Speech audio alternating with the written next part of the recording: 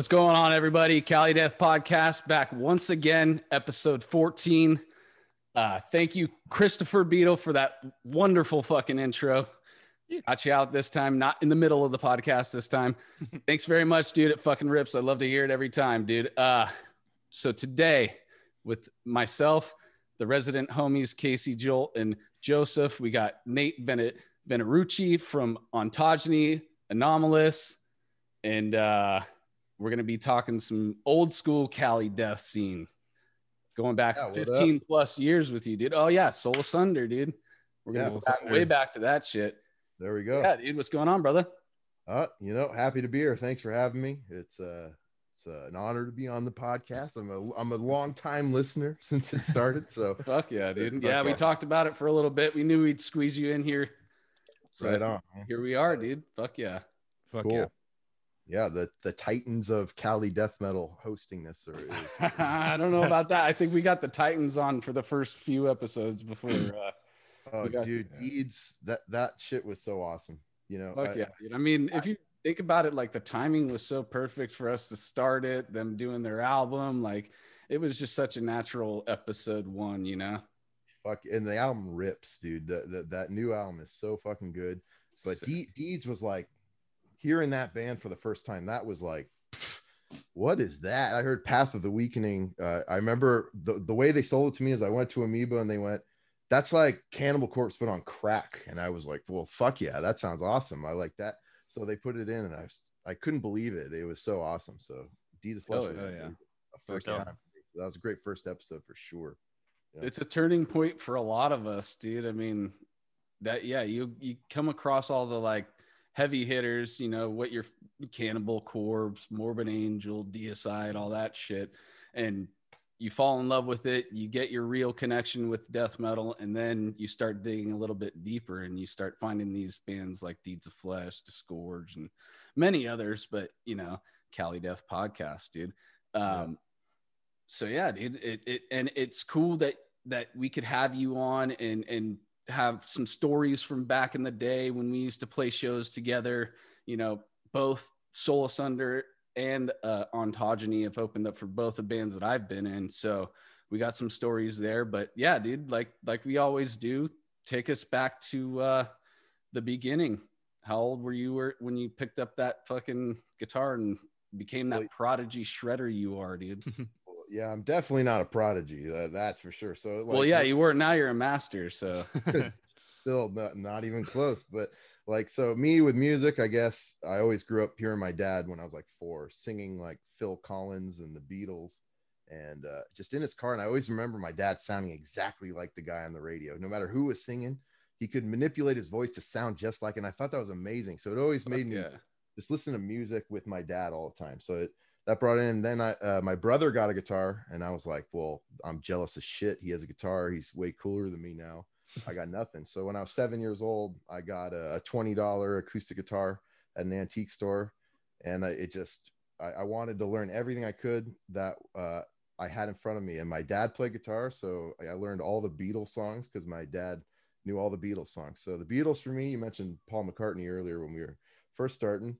That was huge, you know, listening to actual records my dad had and playing them, and my dad telling me the stories of him listening to it. That just got me so involved with music at an early age. I'm sorry to cut you off, dude, but real quick about your dad. You don't have to go into it right now, but I just remembered when I came over to your house to do my first jump at the recording for Odious, you had told me that somebody had found a recording that he did back in the day. And they restored it. So let's get to that at some point. Absolutely. Yeah. That's definitely like coming full circle. That cool. Dad inspiration. So yeah, so my dad started that inspiration with music. And then my brother, like I said, he was like the one I looked up to and thought was the coolest guy in the world. And he showed me Metallica. I remember him putting Metallica 1 in like my headphones and hearing that, and coming from the Beatles and hearing 1 starting with like clean guitars. It was kind of the perfect transition. And then once the metal started, I was like, I didn't know what to do with it. It was kind of too much energy for a little kid to take in, but it immediately made me go, oh, well, that's it. I'm learning every single Metallica song. So I learned every single Metallica song. and was I got my first electric guitar at like 8 years old. So I wanted to learn every Metallica song. That was my goal. I learned every Metallica song. I played Metallica songs at talent shows at my school. It was my shit.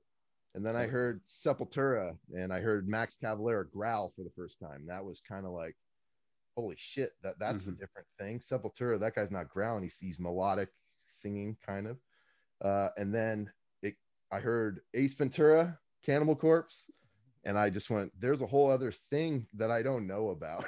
Obviously, like there's a genre I don't know about. And so I bought Tomb of the Mutilated, the censored version, and that kind of, because that was the only thing I could find. I didn't know about Amoeba Records when I was like 9 years old. So discovering Amoeba Records was the biggest thing ever, because they had a whole section to it was called black metal, but it had like death metal, black metal, everything all in the way it. tucked in the back right corner. Yeah, and there was two dudes who would do the recommendations. There was Brandon and there was Steveville. Those were the two dudes, and that was from an earlier podcast. You guys, I think, said the names wrong, by the way. Oh, okay. It was Steveville and Brandon was my shit, because he knew, he showed me Necrophagist when he was just playing to a drum machine, and he said, this shit's gonna change your life, dude. And I put that in, and I went, it did. Yeah, dude. Incredible. I forget what we named him. What is his name? What's the name of the dude that recommended it? His name was Brandon, and the other guy was Steveville. Steveville would do all the black metal and like satanic stuff. Yeah, dude. All right, it's all coming back, dude. Yeah, same dude turned us on to Necro as well. Yep. Yeah, he turned me on to a lot of shit. And so my brother and my brother's friend Mike and our friend Mike, they were just so into that scene, and they were old enough to go to the shows. So a lot of the shows I wasn't old enough to get into when the scene was first starting in the Bay Area, as far as like the early 90s. A lot of 21 and up shows. I couldn't get into a lot of them, but I was lucky in my first shows to get some pretty good ones. I saw Opeth on their first US tour play at the Pound, with 200 people there, and that was like, I was I think 9 or 10 years old when I saw that, and it was unbelievable. And I got to talk with Peter from Opeth afterwards, and I saw In Flames in Oakland at a warehouse, and I could only go to shows like my dad would take me to. So my dad was going to see all these bands. My dad's seen Opeth, he's seen Cannibal Corpse. Cannibal Corpse I got away with because that one that's a rough sell to parents. Yeah. I've been lucky to have the coolest parents ever. That's really what it is. My dad, I remember just him looking at some of my death metal CDs, looking at the imagery and just saying like, are you all right? First off, like you're cool, right? This is entertainment, right? That's what he wanted to make sure it's like, this isn't real shit. These people are doing this for entertainment. And he said, as long as you know that and you're appreciating guitar playing, I'm cool with you doing this. And I think that's a great approach to it. It was educating you, because it's saying never listen to this would just make you go, well, I'm finding that I want to listen to that thing. Most definitely. Yeah. So lucky I had great parents and a great brother just showing me music and just showing me endless music. So I was just practicing guitar all the time, and hearing my brother, he had a band that was way good. So hearing that and just being inspired by his projects and the music I was hearing. But it took me forever to find a band. I think before, like, I know I'm skipping a lot of inspirations, because for me, music is just all over the place inspiration wise. I can recount so many things that I've heard that just blew my mind. Meshuggah, when I first heard it, was it still is my favorite thing in the world, but it blew my mind when I first heard it. And the way my brother showed it to me was, learn this song and I'll show you the notes. It was 3 notes, and I was like, 3 notes, nothing. I got this. And I sat in that room for 15 minutes, and I was just like, I don't understand what's going on, and I know it's really cool, and I want to figure out what's going on. So what album was he showing you?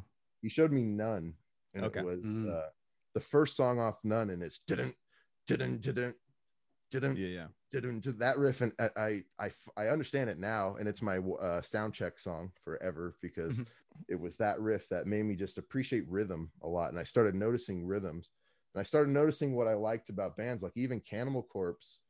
For being a straightforward death metal band, they kind of don't know they're doing odd time signatures a lot of the times, but like on Bloodthirst especially, those grooves on Bloodthirst that type of stuff, rhythmic stuff was always would catch my ears a lot. I love playing with rhythms and messing with them and feeling things in different time signatures. And so that's kind of my flow, and I'm talking too much. So yeah. No, that's awesome, man. It's so funny. Your story like is almost identical to mine. Like it was my dad, who's a bass player, listening to nothing but classic rock was a kid, and then my brother was like, "Hey, here's this Metallica album," and like showed me Metallica, and then I went to Sepultura, and like like that's almost identical. I mean, I had a '90s alternative phase, that when my brother moved away, where I still love all that shit, to be honest. I love a lot of music, and I always have. And music to me, even like before, originally in the death metal scene in California too, it was like, I'm a tech death guy. That's what I like. I like tech death. I like brutal tech death. Or you like melodic metal, right? Or you like it was very kind of separated. Now it's they're intersecting each other a lot. Melodies influencing everything, and everything's intersecting, which is awesome. But before it was very separated. So I feel like our progression, in your progression, my progression, makes it so you appreciate a lot of shit, because you progress. And you still always, I hear Alice in Chains and I go, man, that shit's badass, and you guys were talking shit about Korn, and I got a real problem. No, first of all, I fucking Sharpied on my backpack, "Follow the leader" as it was written, exactly with the backwards R's and shit. And I got ripped on so hard at school. It was my first day of high school. I showed up with a "Follow the leader" Sharpied onto my backpack, like, yeah, I'm gonna show these motherfuckers what's up. And everyone's just like, what the fuck? You like Korn? Like, fucking lame. And I was like, when that just made me more angsty, I'm like, ooh, I like it even more now. Well, like for me, I heard Korn at the same time I heard Metallica, so it was of the first stuff I heard. So I heard that 7-string guitar was one thing that was just like, that sounds cool as shit. It's 7-string, game changer. And then when you're a little kid and hearing some dude cry like a little kid is awesome. It's like you can relate to that when you're a little kid, especially a lot. But it was just raw and heavy at the time. But then I heard Meshuggah, and I was like, oh, that's 7-string raw and heavy. And so but I can still appreciate it for what it was. But you guys are talking shit about Twist, and I got a real problem with that. Dude, that was my first album. Life is Peachy was the first album I ever got. I mean, from Korn. My friend traded it for me, or for a tape player, for a cassette player. He's like, "I'll give you this fucking black CD with Korn on it for fucking this tape player." And I was like, all right. And that like totally changed my life. I was like, what the fuck is this? And went to, actually, the 7-string wise, it was Korn and then Fear Factory. I was like, with the kind of the 7-string stuff, I was like, and then I went and bought one, like, because of Fear Factory, like when Obsolete came out. I remember hearing that, just going like, holy shit, I've never heard something so heavy. Obsolete was definitely the like heaviest shit I had heard at the time when I heard it. I thought The Manufacturer was amazing. Like The Manufacturer kind of and Meshuggah were in the same syncopated bass drum, and they were so solid with each other. That's what I remember of that, because it sounded more solid than what I was hearing from like Sepultura and Metallica. It's more raw. So precise that playing, which kind of brings you in a new level of, man, I got to practice more. That's why like now people are hearing perfect albums, so their bass for I got to practice is perfect. So they're getting way too good, and it's a real problem. That's like what I brought up on other podcasts. People are like kids are like 12-year-old kids are starting with Necrophagist and Spawn of Possession. That's like their Metallica album that their brother gave them. It's like Spawn of Possession and Meshuggah now, and that's like where they start. And then they're like, all right, well, what the fuck do I need? Like, now I need to just make it like the most inhuman thing on earth now, they're like Origin by senior year or something. And Gravity Blast and fucking tech before, like hearing Dying Fetus killing on adrenaline. When I first heard the sweeping stuff, I was like, that's the most tech thing I've ever heard in my entire life. And then I heard like Iniquity. Have you ever heard of Iniquity? Like the album Five Across the Eyes. I still love that album. It's you listen to it now, it sounds like not that tech at all comparatively to what you're hearing, but back then it was just this is unreal tech stuff. I don't know if I'll ever get to this level of playing. So it's just the progression now is so much. Where is it going to end? I know. Like drums are just double bass is going to be like a single. It's going to be 2 notes. It's going like B. Because like on so fast, it's just gonna be like that's just gonna be a frequency now. There's a dude who plays with like those duelist pedals. Oh, those quad ones or the yeah, and he can play like 240 BPM and he plays them on a duelist. So it's the stupidest thing ever. yeah, it's just a hum. That like Hanker or something? Is that the name of that? I have no idea. That's the project I know where it definitely just goes into a note. Yeah. Yeah, it sounds like a hummingbird. Like yeah. At points, it's really bad. Jesus. Where do you go with guitar? Like from that, I don't know. It's like there's you're seeing like a kind of weird movements pop up with. I mean, especially with Meshuggah, like Gent came from that. They're kind of doing more rhythmic, chuggy, technical stuff. It's not really, my total cup of tea, but it's, you're seeing the tech world kind of branch off into these, and Meshuggah has a lot to do with that because they're more going towards odd timings and stuff like that. Because the sweeping's been done, the shredding, super fast solos have been done. Like you gotta fuck up rhythms now, I guess, is kind of where tech has kind of been going for what I've been seeing. So to me, I always distinguish Meshuggah from what is Gent. To me, because I heard Meshuggah so long ago, and what became Gent is just, it's not Meshuggah. And as cliche as it sounds, metal is an art form that displays anger sometimes and angst, and to me Meshuggah is great at that. Chaos Fear to me that's when you're pissed off and you put Chaos Fear on, you're ready to kick through a door. Sometimes you may not want to do that, and sometimes it doesn't make you feel like listening it. To me, it's just like you take solace in it. You take it all in. Ion Dissonance, the album Solace, that's another one. Those are just such visceral, pound you in the face albums that you feel. And Gent to me isn't that. And I'm not talking shit about Gent. It is what it is. It's more popish and cleaned. Yeah, it's like comparing Black Sabbath to Korn. It's like Korn is probably there because of Black Sabbath, but they're completely different bands. But they are directly influenced by each other.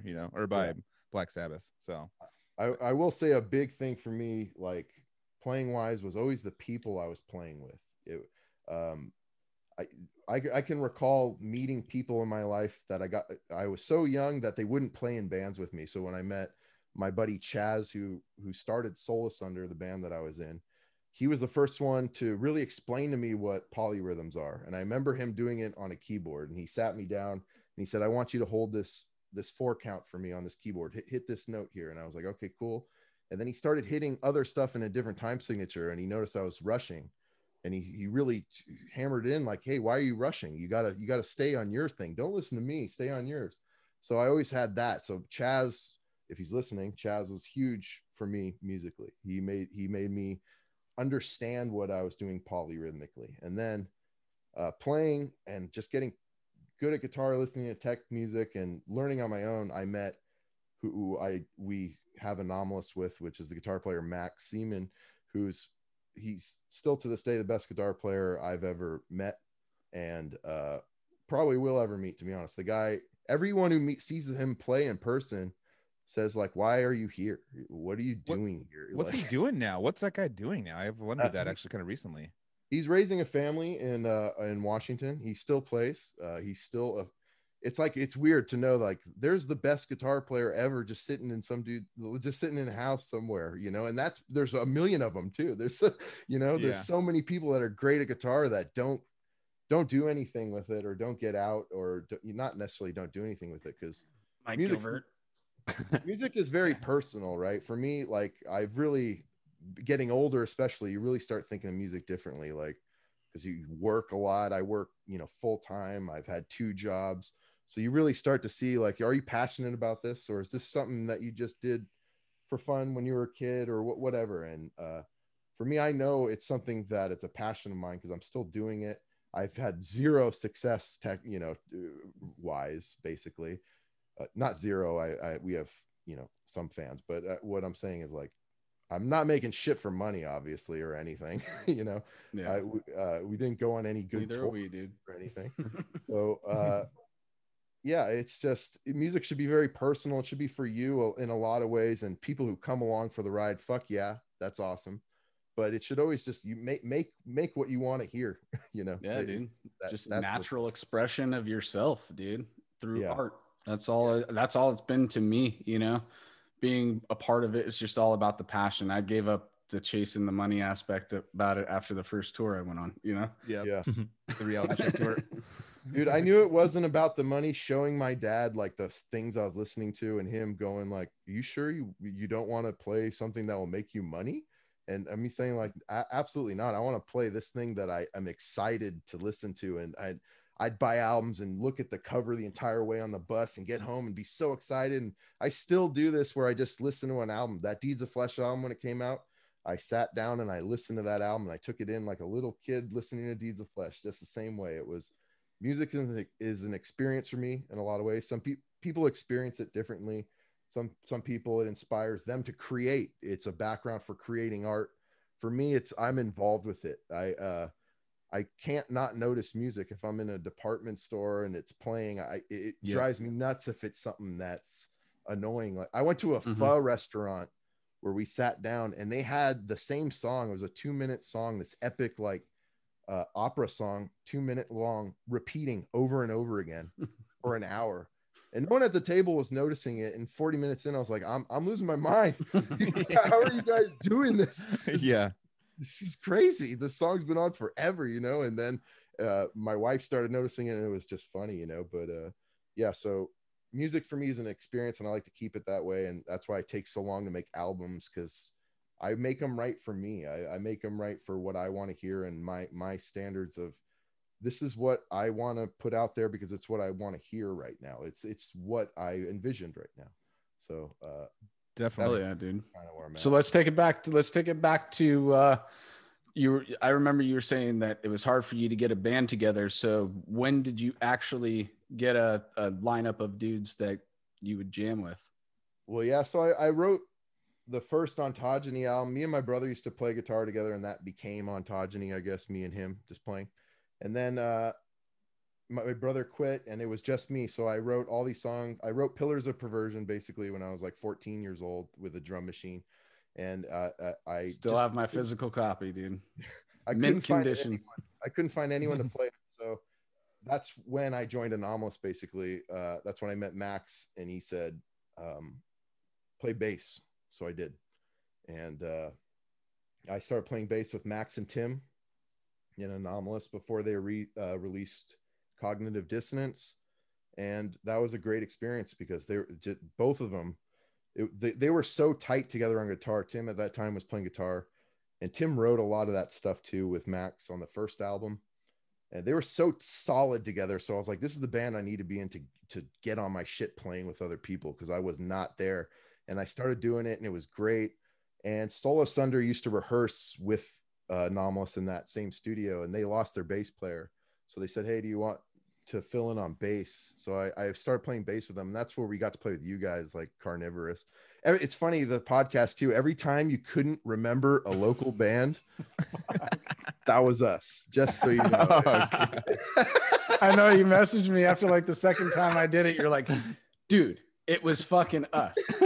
I'm like, fuck, dude, sorry. So like the Origin show at the Aptos Club. Yeah. Right? So King played our drummer's kit from Soulside, the little white kit. That was actually Keith's kit that he played. So Soul Asunder played that show. Soul Asunder played a lot of shows, and that's you played some Pound shows too, right? Yeah, we opened for Dark Tranquillity. The Pound. There's the drinking game, by the way. Every time the Pound's mentioned, you can take a shot. Yeah. But really, the Pound for San Francisco and the scene, it just, everyone came to San Francisco for it. But it was great, and I think for a lot of reasons, it was great. One was tours weren't overbooked at the time. So a band would play with like 2 other bands, and then they'd allow an opener to play. So that means your bill is 4 bands, which was always perfect. And they always allowed a local opener, which was fucking awesome when you're a local opener, because you could open for your hero. Some people got to open for Meshuggah. Some people got to open for Opeth, at the Pound, and the Pound did that. But now like shows get booked with 7 bands. So a local opener just becomes exhausting, for a lot of those sets. So I feel like the scene was different in general. Touring was different for a lot of people, but the Pound was just a place where you didn't know everyone's name there, but you'd see him there all the time. Yeah. So you'd start nodding after a while. You'd be like, oh yeah, there's Oh, I know you. I know that shirt. There's the Vile shirt guy. You know that guy's always there. You know, It's like there's the NASA guy. Remember the Bob or whatever? Dude, Metal Bob, bro. Metal Bob. Yeah. Not been mentioned. Shout out Metal Bob, dude. So Metal Bob is amazing because he goes to every local show. Every show. We've played in Petaluma, and he's been there at like Solace Thunder shows, on top, like small underground shows. Word on the street is he's actually been seen at 2 shows that were at the same time. The legend. It's like the movie The Prestige. If you ever sends his doppelgangers out when there's Oh, the Twin Peaks references. The doppelgangers. Who's the evil Metal Bob? I wouldn't be surprised if he like went to one show and just like saw the opener and just went to another show. You know, it seems like something he would do. He's at every single show I went to in the Bay, like every single show. Every single one. And yeah, the Pound was just, it was the place to see every band. Like I said, I got to see Meshuggah there at the Pound, and you know, a venue with 200 people in it, or it should be 200 people, but they put 300 people in it to see Meshuggah. That place was on fucking fire, you know, when they started playing some stuff, and seeing just Cannibal Corpse there too. I hurt my sternum to that shit because it was so overpacked, and I guess that's why I got shut down. But great bands. I saw every band I wanted to see at the Pound, basically, you know. Dude. Is a place to be, and it's gone, and nothing replaced it, you know. No, it's I mean, there's a plant nursery replaced it, but I mean venue wise. Yeah. And now Slim's is gone too. So, I know. So it's like what's the Metro is pretty much it now. The Metro and then DNA Lounge, maybe. I don't know. Didn't they say they were gonna call the Slims YOLO now or some shit? Oh, YOLO, yeah, that's right. dude. Yeah. I got to give a no shout live out music. DNA Lounge too, though. DNA Lounge is another place that allows openers locally to play. And again, like my band Ontology, we aren't signed or anything, right? So getting local shows for us is kind of what we do, right? We play out when we can, for sure. We've gone on, you know, tours. We'd love to go on more too, but basically for that, playing those shows in San Francisco, that's it. You can open for a band, or you can play, you know, a bar that has an R&B band play after you, and it doesn't work out, which I've done before. You know, we've played a show where a band that was covering Aretha Franklin opened for us, and I was just like this is not going to make people want to see our set. As soon as we start playing, they're going to leave, and they did. They certainly did. Well, now they do the pay-to-play thing is more common, right? You got to buy a bunch of tickets, and then you got to sell them to make a profit. You can either make a profit or just sell them for cheaper and you know, come out even, so you can, you know, at least show your worth to the venue. Now it used to just be, oh yeah, you can open, like just come play. Now it's like, here's tickets you have to buy in advance, and then you have to sell these. You know, it's so hard to be. It's just so hard to be in music and have it be profitable and be a thing.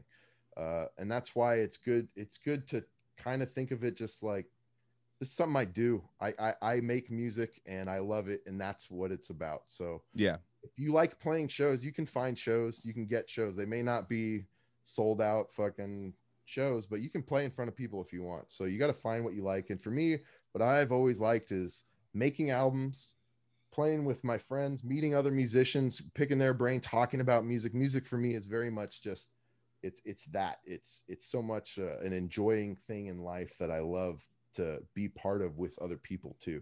So making albums and writing music, writing music to me was more important than shredding, playing guitar. I always practiced writing songs. I still don't consider myself a great lead guitar player at all. I think I'm a horrible lead guitar player.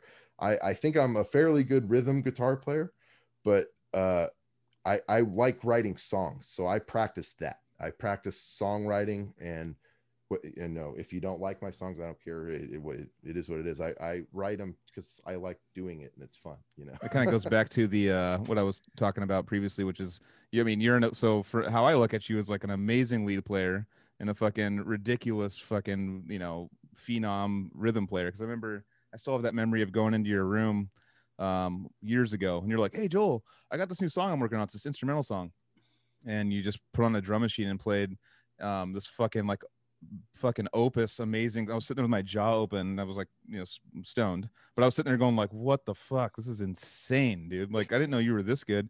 And then you hand me the guitar, you're like, hey, why don't you jam? I'm like, fuck no, I'm not jamming after that. Like, you go fuck yourself.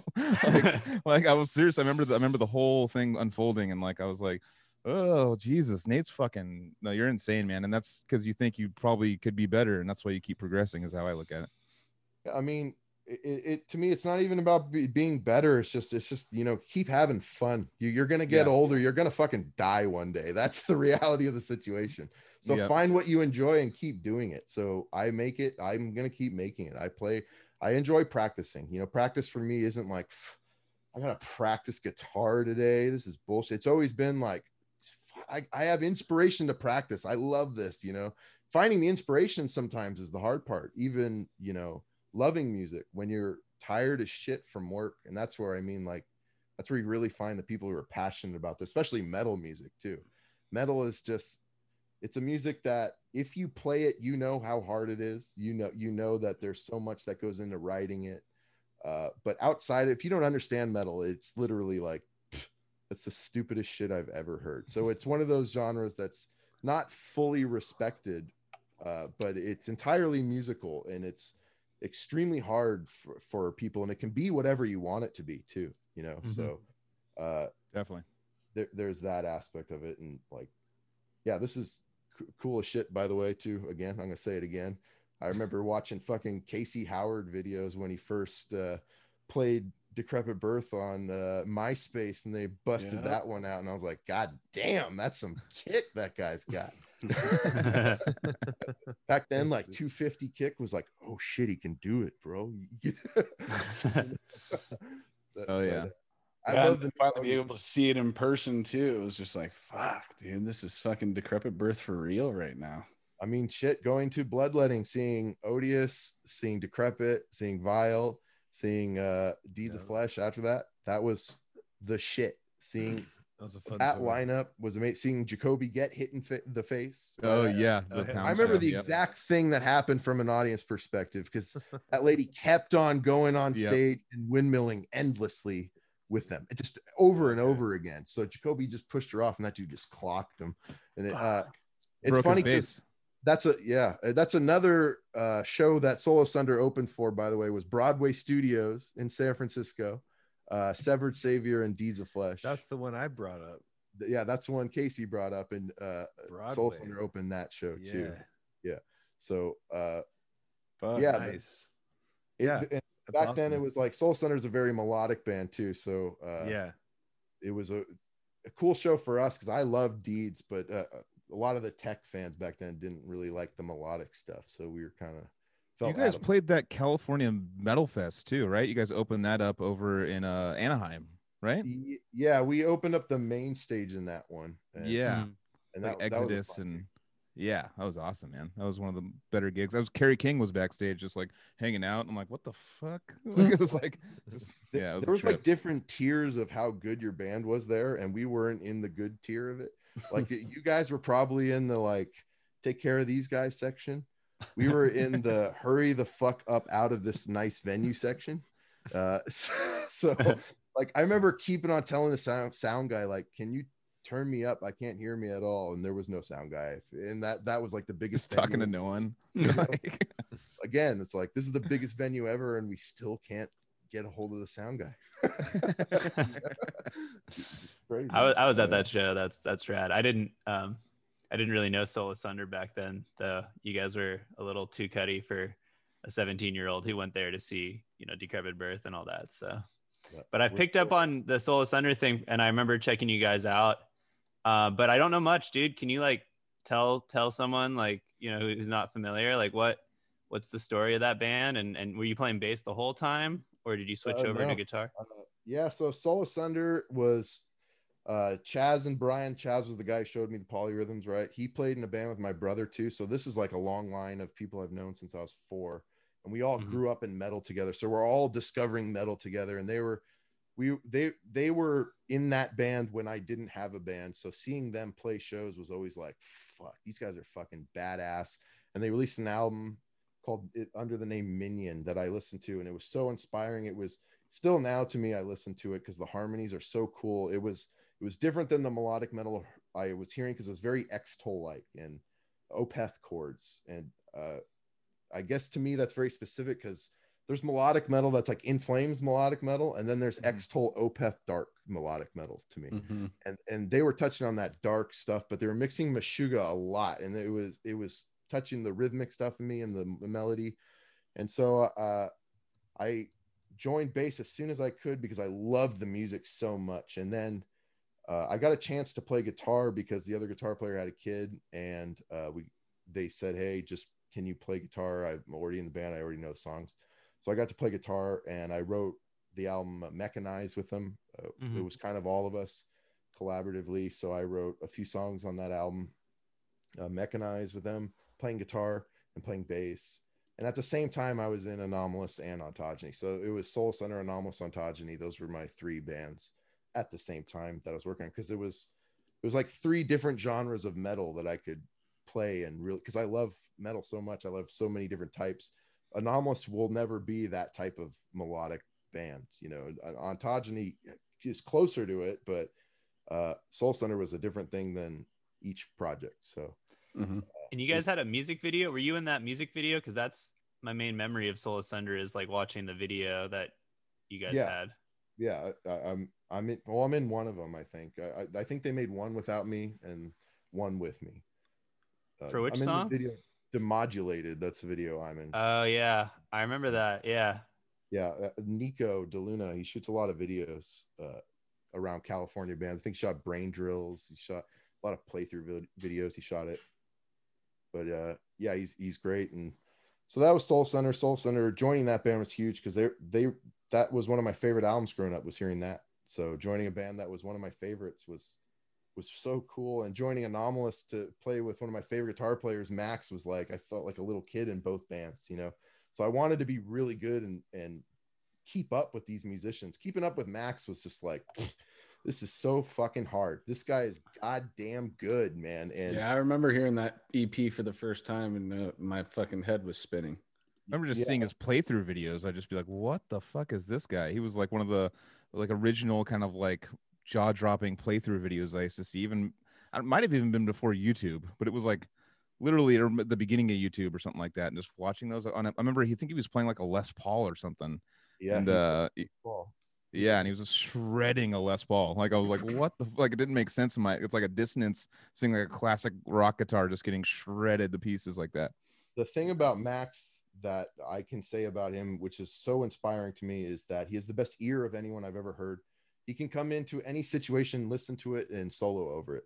So I anytime I have him over, because he's kind of like elusive when you can get him over, it's like, shit, Max is here, give him a guitar, and hopefully you have something that he can record on, which is why Ontogeny has so many guest solos from Max, because I love, like I said, playing with my friends, and Max is just one of those people that's so inspiring for me. So when Max would be like, hey dude, I'm in the neighborhood, I'd be like, you're recording a solo right now, you don't know it yet, but you're about to. Damn. So like the solos he's done for me, I would say every single one of them was the first take. Every single solo he ever did would be him listening to a song and saying, yeah, let me feel it out, boom, and then played just the thing. I was like, I can't play that. And it was an improv solo. So his improv skills were just, I still can't do that. He has the best ear, and his ability to hear other musicians. It came from jazz. Like his dad was a saxophone player and that. So keeping up with him and that ear, and even Chaz can play piano like so well, and play guitar and play drums really well. So all these great musicians were keeping me like practicing and inspired. And that's what music to me is about, and why I've always had the guests on my albums. Every album I've had, I try to have friends that I can play with, because I like having people here to watch them play and say that was sick. Scott Carstairs, another band you can hopefully have on one day, Fallujah. Cali Death, he was on my last album. And again, he comes over and we plays guitar sometimes, you know. That's just what I like doing, playing guitar with people, talking shit about music. You know? It's fucking awesome, dude. So from Pillars to Discord, there's a obvious change in songwriting. So and Anomalous was after Pillars, right? You already did Pillars before you joined Anomalous.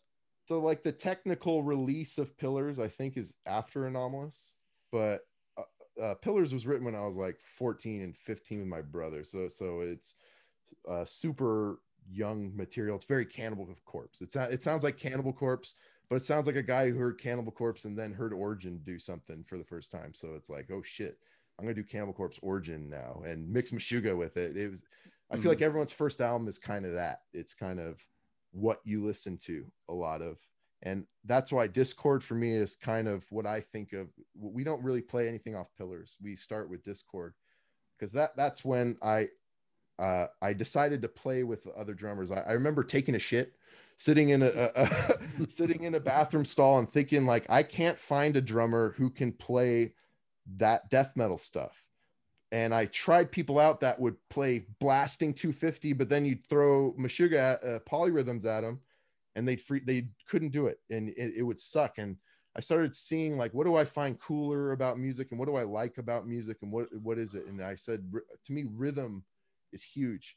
And that's where Keith came in. Keith was the drummer for Soul Sunder and another huge inspiration for me musically, because Keith is another person like Max, where he can listen to something and just play it. So he can listen to Meshuggah and play it. He's a very unique player too. He's got a unique style.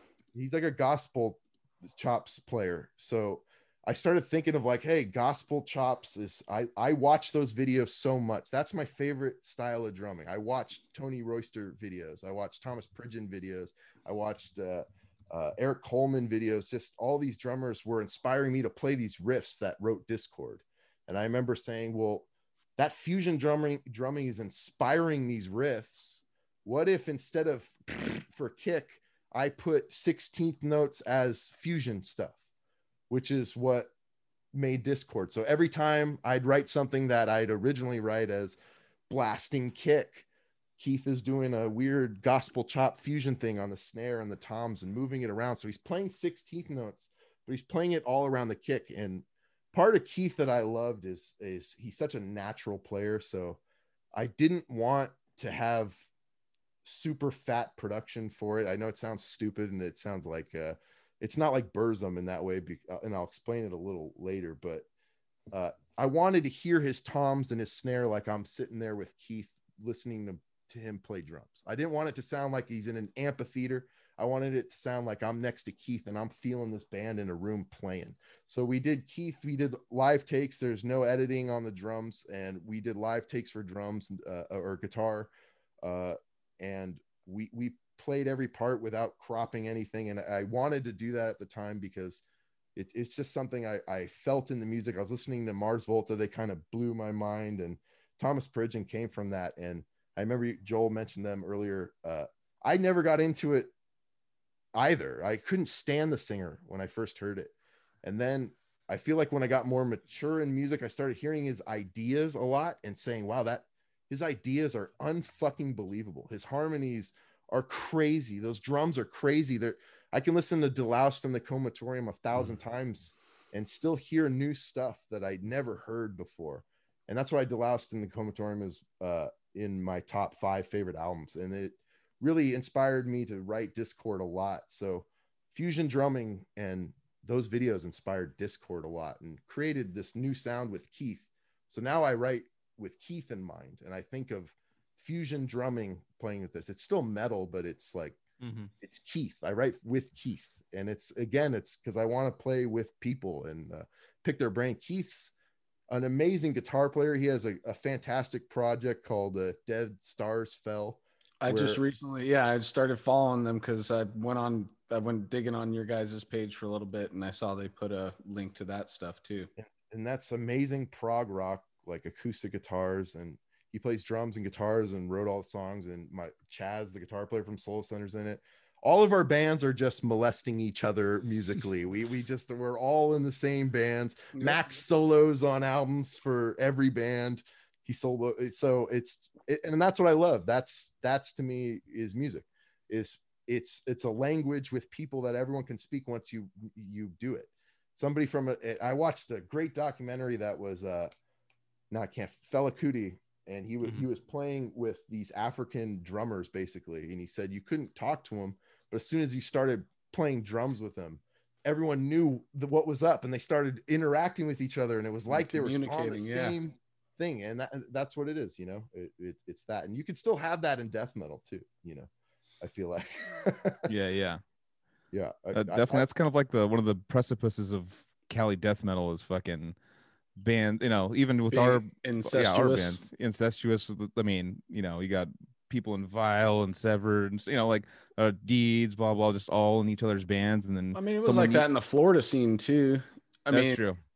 And you think about it, it's probably like that in New York too. If you dig around, you're gonna realize that. Yeah.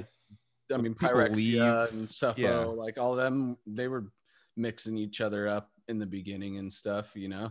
So it's just like it's a niche genre of underground, you know, enthusiasts in extreme music who love to play and listen to it. But you get to a point where you only get to a point where you're like, okay, how am I going to actually make this work? You got the passion and the drive to get a band together, but you don't have enough musicians. Well, I know that these guys are already doing something.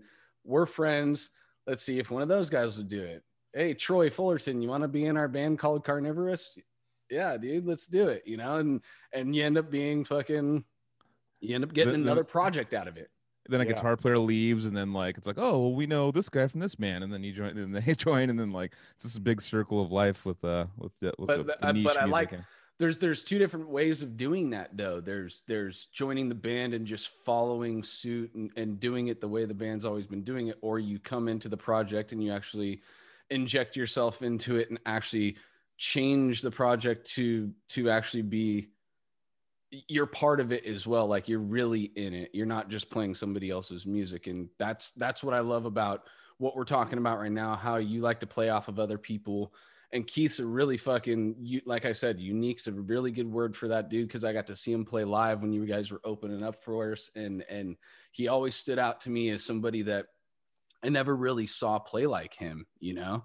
And I love that you're open to that. And that's what makes a project like Ontogeny. That's why I've loved it so much, and how it's been standout for me personally throughout the years is because it is its own thing. Like I don't hear, I mean, I may hear elements of other bands and your influences in there. Like today I was just going through it again. I can hear some Canvas Solaris in there. I hear Ion Dissonance in there at times, but it's like still like you know how to warp it and twist it and make it like your own thing, you know?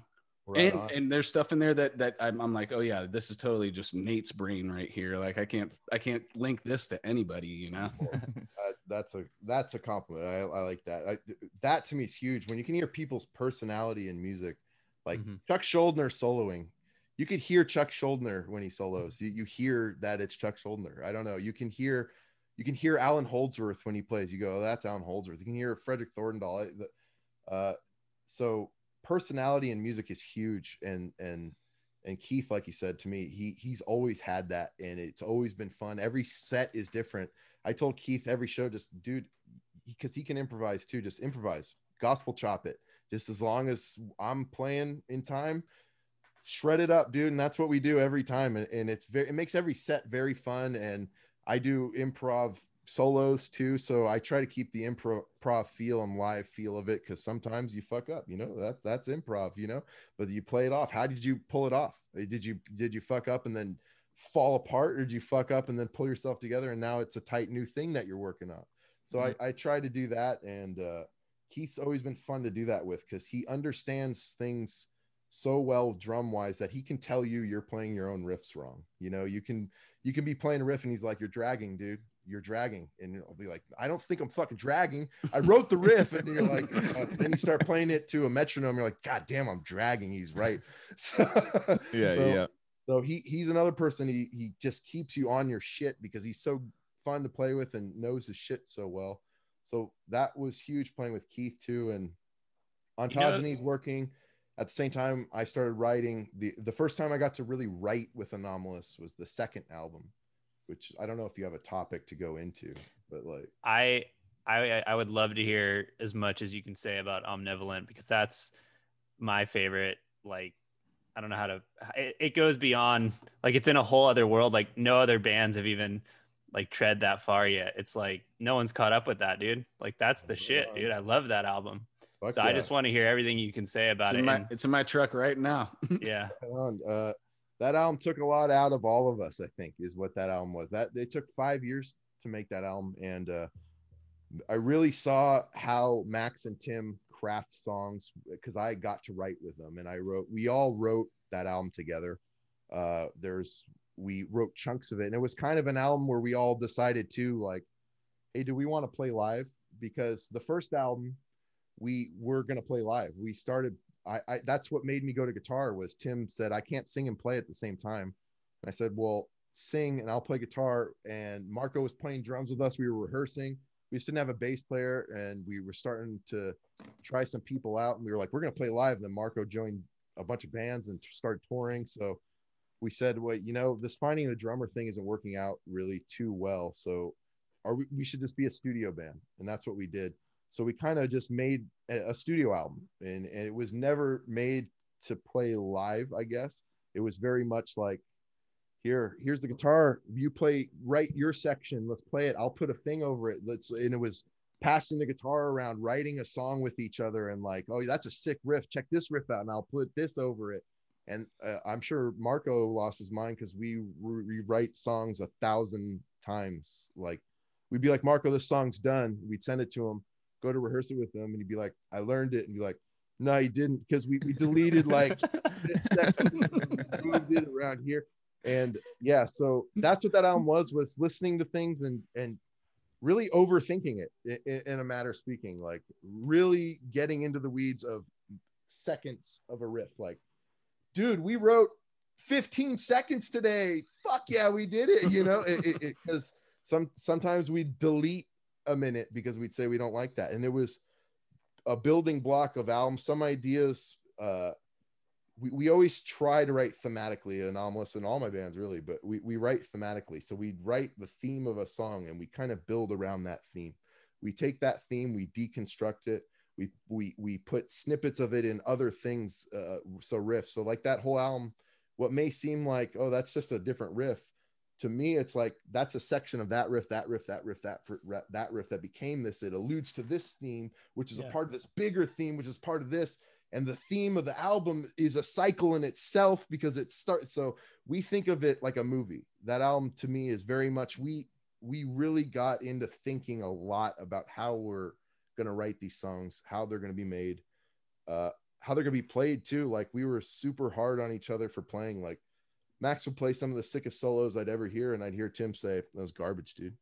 Be like, what, are you tripping? That was the sickest thing ever.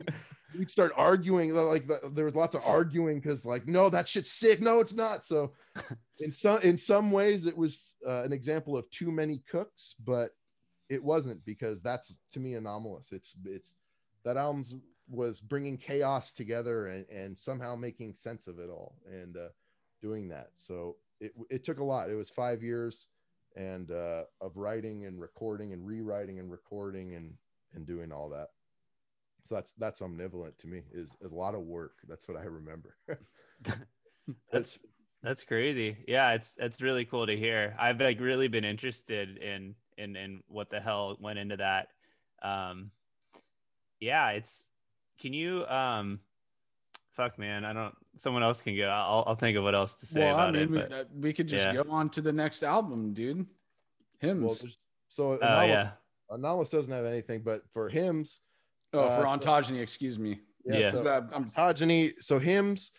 So with Discord, we did our fusion live feel where I was like, I want all acoustic drums. I want to hear that.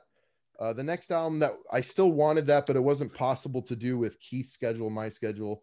And that kind of leads me to, I kind of don't want to go to a nice studio, as stupid as that sounds. I don't want to go to a studio, because part of what I enjoy about music is actually recording it and making it, whether you like the way the album's recorded or not.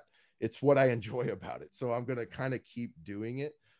So I worked with Keith's schedule enough to where he was like, well, we can only play till 8 in my neighborhood, and I didn't want to rent a studio. So we were like, hey, so we have a V drum kit. Will you play a V drum? So we played V drums. we still didn't quantize or anything, but we did you know, him playing a V-drum kit, which is cool, but it didn't feel the same to me.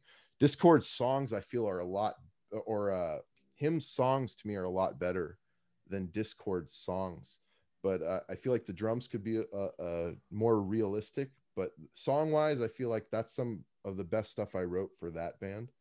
But I wanted to get the drums back to where I felt that they should be for this band, which is hearing Keith playing in a room again, you know, hearing, because Keith, when he recorded Discord, he was learning the songs as he recorded them. So I'd say, hey Keith, let's experiment. I'm gonna see if you could be the drummer for my band. And he went, all right. And he sat in the studio and he recorded 5 songs in one day. And I was like, yeah, I think you passed it, dude. And those are the tracks that became the album. Was Keith's audition is actually Discord and Disillusion. So wow. losing that Keith feel, because hymns was recorded the same way. Basically, Keith was just like, okay, let me hear it. Fuck yeah, I can play it, and we'd play it. And I wanted to hear him playing that acoustic kit again, and being in that room and figuring it out, because it's part of a moment for me, and that's why I like the recording process myself. It's all part of moments of captured. It's like a time lapse of my life, right? You know. Yeah, I remember where I was when I recorded every album, and I was involved in the experience of everything. And that's kind of what made the next album for Ontogeny, which is Anti-Social Media, was figuring out like death metal is very underground, so it's cool to keep it all inclusive and in this house. And we direct our own videos. We made the artwork for the album. The artwork is very childish, and that was intentional.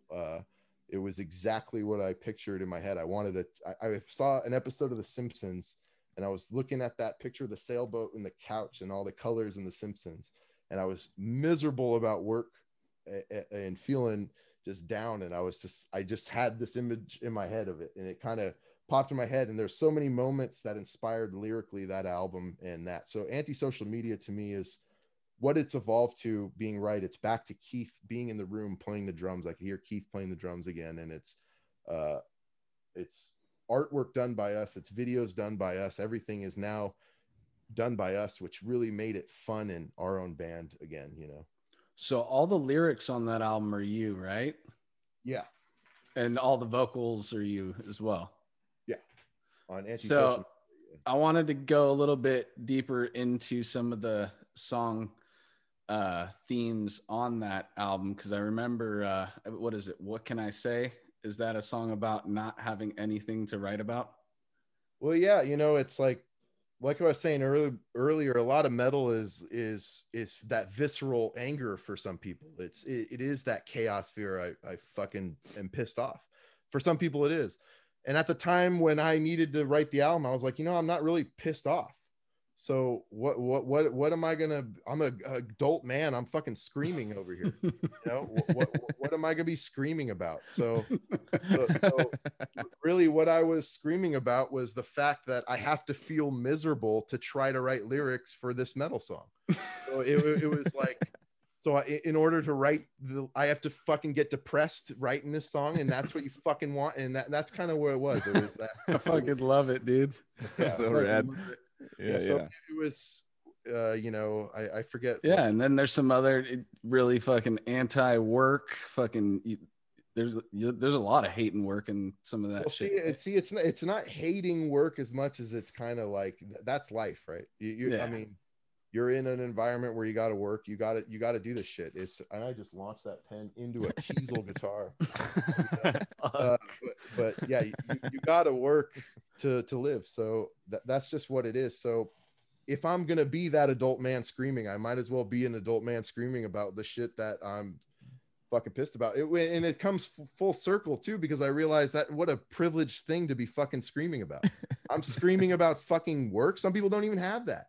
So at the end, so there's parts in the album where I'm screaming at that, like, oh yeah, I'm a fucking privileged piece of shit right now. That's what I am, you know. I'm screaming about something I shouldn't be. I should be happy I got a job, you know, I got all this. So the first song to me on that, which is what our video was for, which is why we made the video for it, that's the theme of the album. It kind of sets up the monotony of just normal shit that is just I I wanted it to be normal shit. I consider myself to be a normal guy. I'm not sacrificing goats. I remember seeing, you know, Glenn Benton with the cross on his head. That's definitely not me.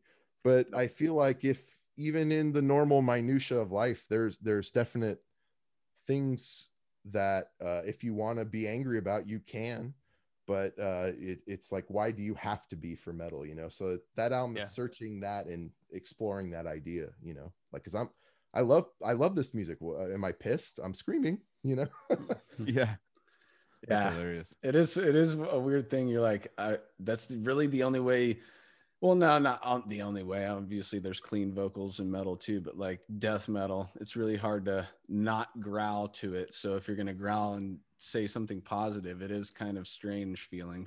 Well, also too, there's a lot of like death metal will bring a smile to my face sometimes. Like it's not, it's like whether it's, you know, like what Nate's saying, there's a guy like farting or screaming into a mic.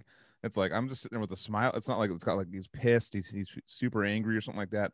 But I'm like sitting there smiling, like, this makes me feel awesome. Like I'm having a good time. This is like fun. This is good. This is like I'm not like sitting there like, you know, not frowning or anything. Like I'm having a good time. So that's super funny how you would kind of take that, how you love the music, but you're like, still, I need to scream though. I mean, like, I need to still find this purpose to scream. But it's, you know, it is saying that it's not taking away from anyone who feels that music is that, though, to me too, because totally to me, it's all music is honesty. It should be anyway. You should write what's honest to you, and if you're writing something, you're saying, I want people to feel my fucking anger right now, and that's what they should feel. And to me, there's points on the album where I am doing that. I use humor a lot because I consider I love dark humor. I love, you know, I loved Louis C.K. before he pulled his dick out. But like the dark humor, Mr. Show, that stuff's really inspiring to me. You know, just you could have something that, like our video, there's imagery of somebody killing himself over and over and over and over and over and over and over again. It even says kill yourself. People will like it. You know, yet there's funny moments. So it's like, oh, I just forgot that I saw somebody shoot themselves in the fucking head, you know? And like in real quick on Royal Tenenbaums, I just recently watched it again. The part where Luke, well, I forget his character's name. He's in the bathroom and he goes, I'm going to kill myself tomorrow. And then he just kills himself right after he says that. And I kind of giggle because he says, I'm going to kill myself tomorrow, but then he just does it right after. Just fails at that. That's a great one too. I love that. or no, I don't. Never mind. I don't want to keep going like, on, Anderson. Playing with humor, that's a lot of that album. So David Lynch does it really well, where he's extremely dark in his movies, but he'll have something that's super funny. There's moments where you're like, this is so awkward, it's hilarious, and I loved that. I love playing with hilarity, playing with darkness, playing with all the stuff, being looking inward, but at the same time realizing that I'm an old man playing music in my basement right now, and I enjoy this shit, and this is fun for me. So it's a lot of that. It's exploring that and exploring how it relates to social media, which is why it's called anti-social media, because in a lot of ways, social media to me it is the greatest thing ever. I mean, we're doing this technically through social media or internet platforms, but I feel like for a lot of people, what it leads to is just feeling like you always have to be something you're not, or always having to show your best person. So you can't show people what you're feeling. You could be feeling this emptiness, this pain inside, but you have to show people how happy you are. And it's all based on the interaction you get from that device rather than your life that you're actually experiencing at that point.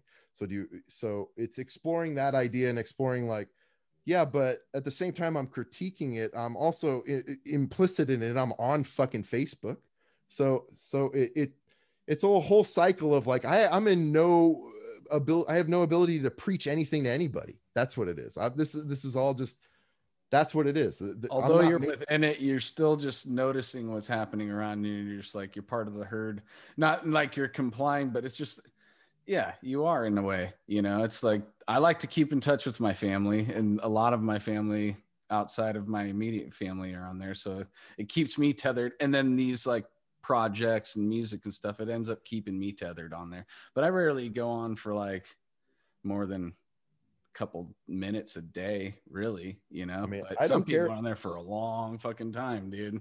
I mean, I feel like if you're on there for a long time, that's fine. It's all what you do with it. I use it, like I've met musicians from around the nation that I've collaborated with. Mark Hawkins collaborated on Hymns of Ahriman. He's from Florida. I've made an album with him before. We've done Devolved stuff, Soul Cycle. I've got an unreleased project with him on guitar. He's called fucking badass, dude. He's a great guitar player. But yeah, and that stuff wouldn't be possible. So it's what you make of it. It's all your interaction with it and how you see it. And that's what I mean. Like, if you view yourself as like that celebrity, like I can only show this, I have to show my experiences to other people, but not actually experience them. If that's bringing you absolute joy, then fine. But that's not for me. That's all it is, really. It's very much just do what makes you happy, right? But this is what I'm noticing about for me. It doesn't make me happy. It would make me more miserable to do that. I think that's why I pretty much use social media for like comedy. It's just like I just laugh. Like there's so many funny things and so much humor to be found on there. And like as far as like how insane memes are getting and just like how like technical memes are getting, like with so many like references that you're like, holy shit. Like, and to me, I just go on there just to like try to make it more of a positive, funny thing, or just make fun of myself on there, or just laugh. It's kind of like I'm just like closet wannabe shitty stand-up comedian, and I want to laugh at things and post things that are funny and thoughts that I have that make me laugh when I'm driving, or just stuff like that. That's kind of how I use it. But yeah, there's people that like what you're saying. And sometimes like, and I've noticed in like the darker situations, and sometimes where my parents are in another state and I have to work. I can't do the family things during the family times, and I'm seeing everyone holding hands, and I'm like single, and like they're all like making out with their girlfriends, and like they're doing all their stuff, and like everyone's all smiling and happy. I'm like, I don't really believe you.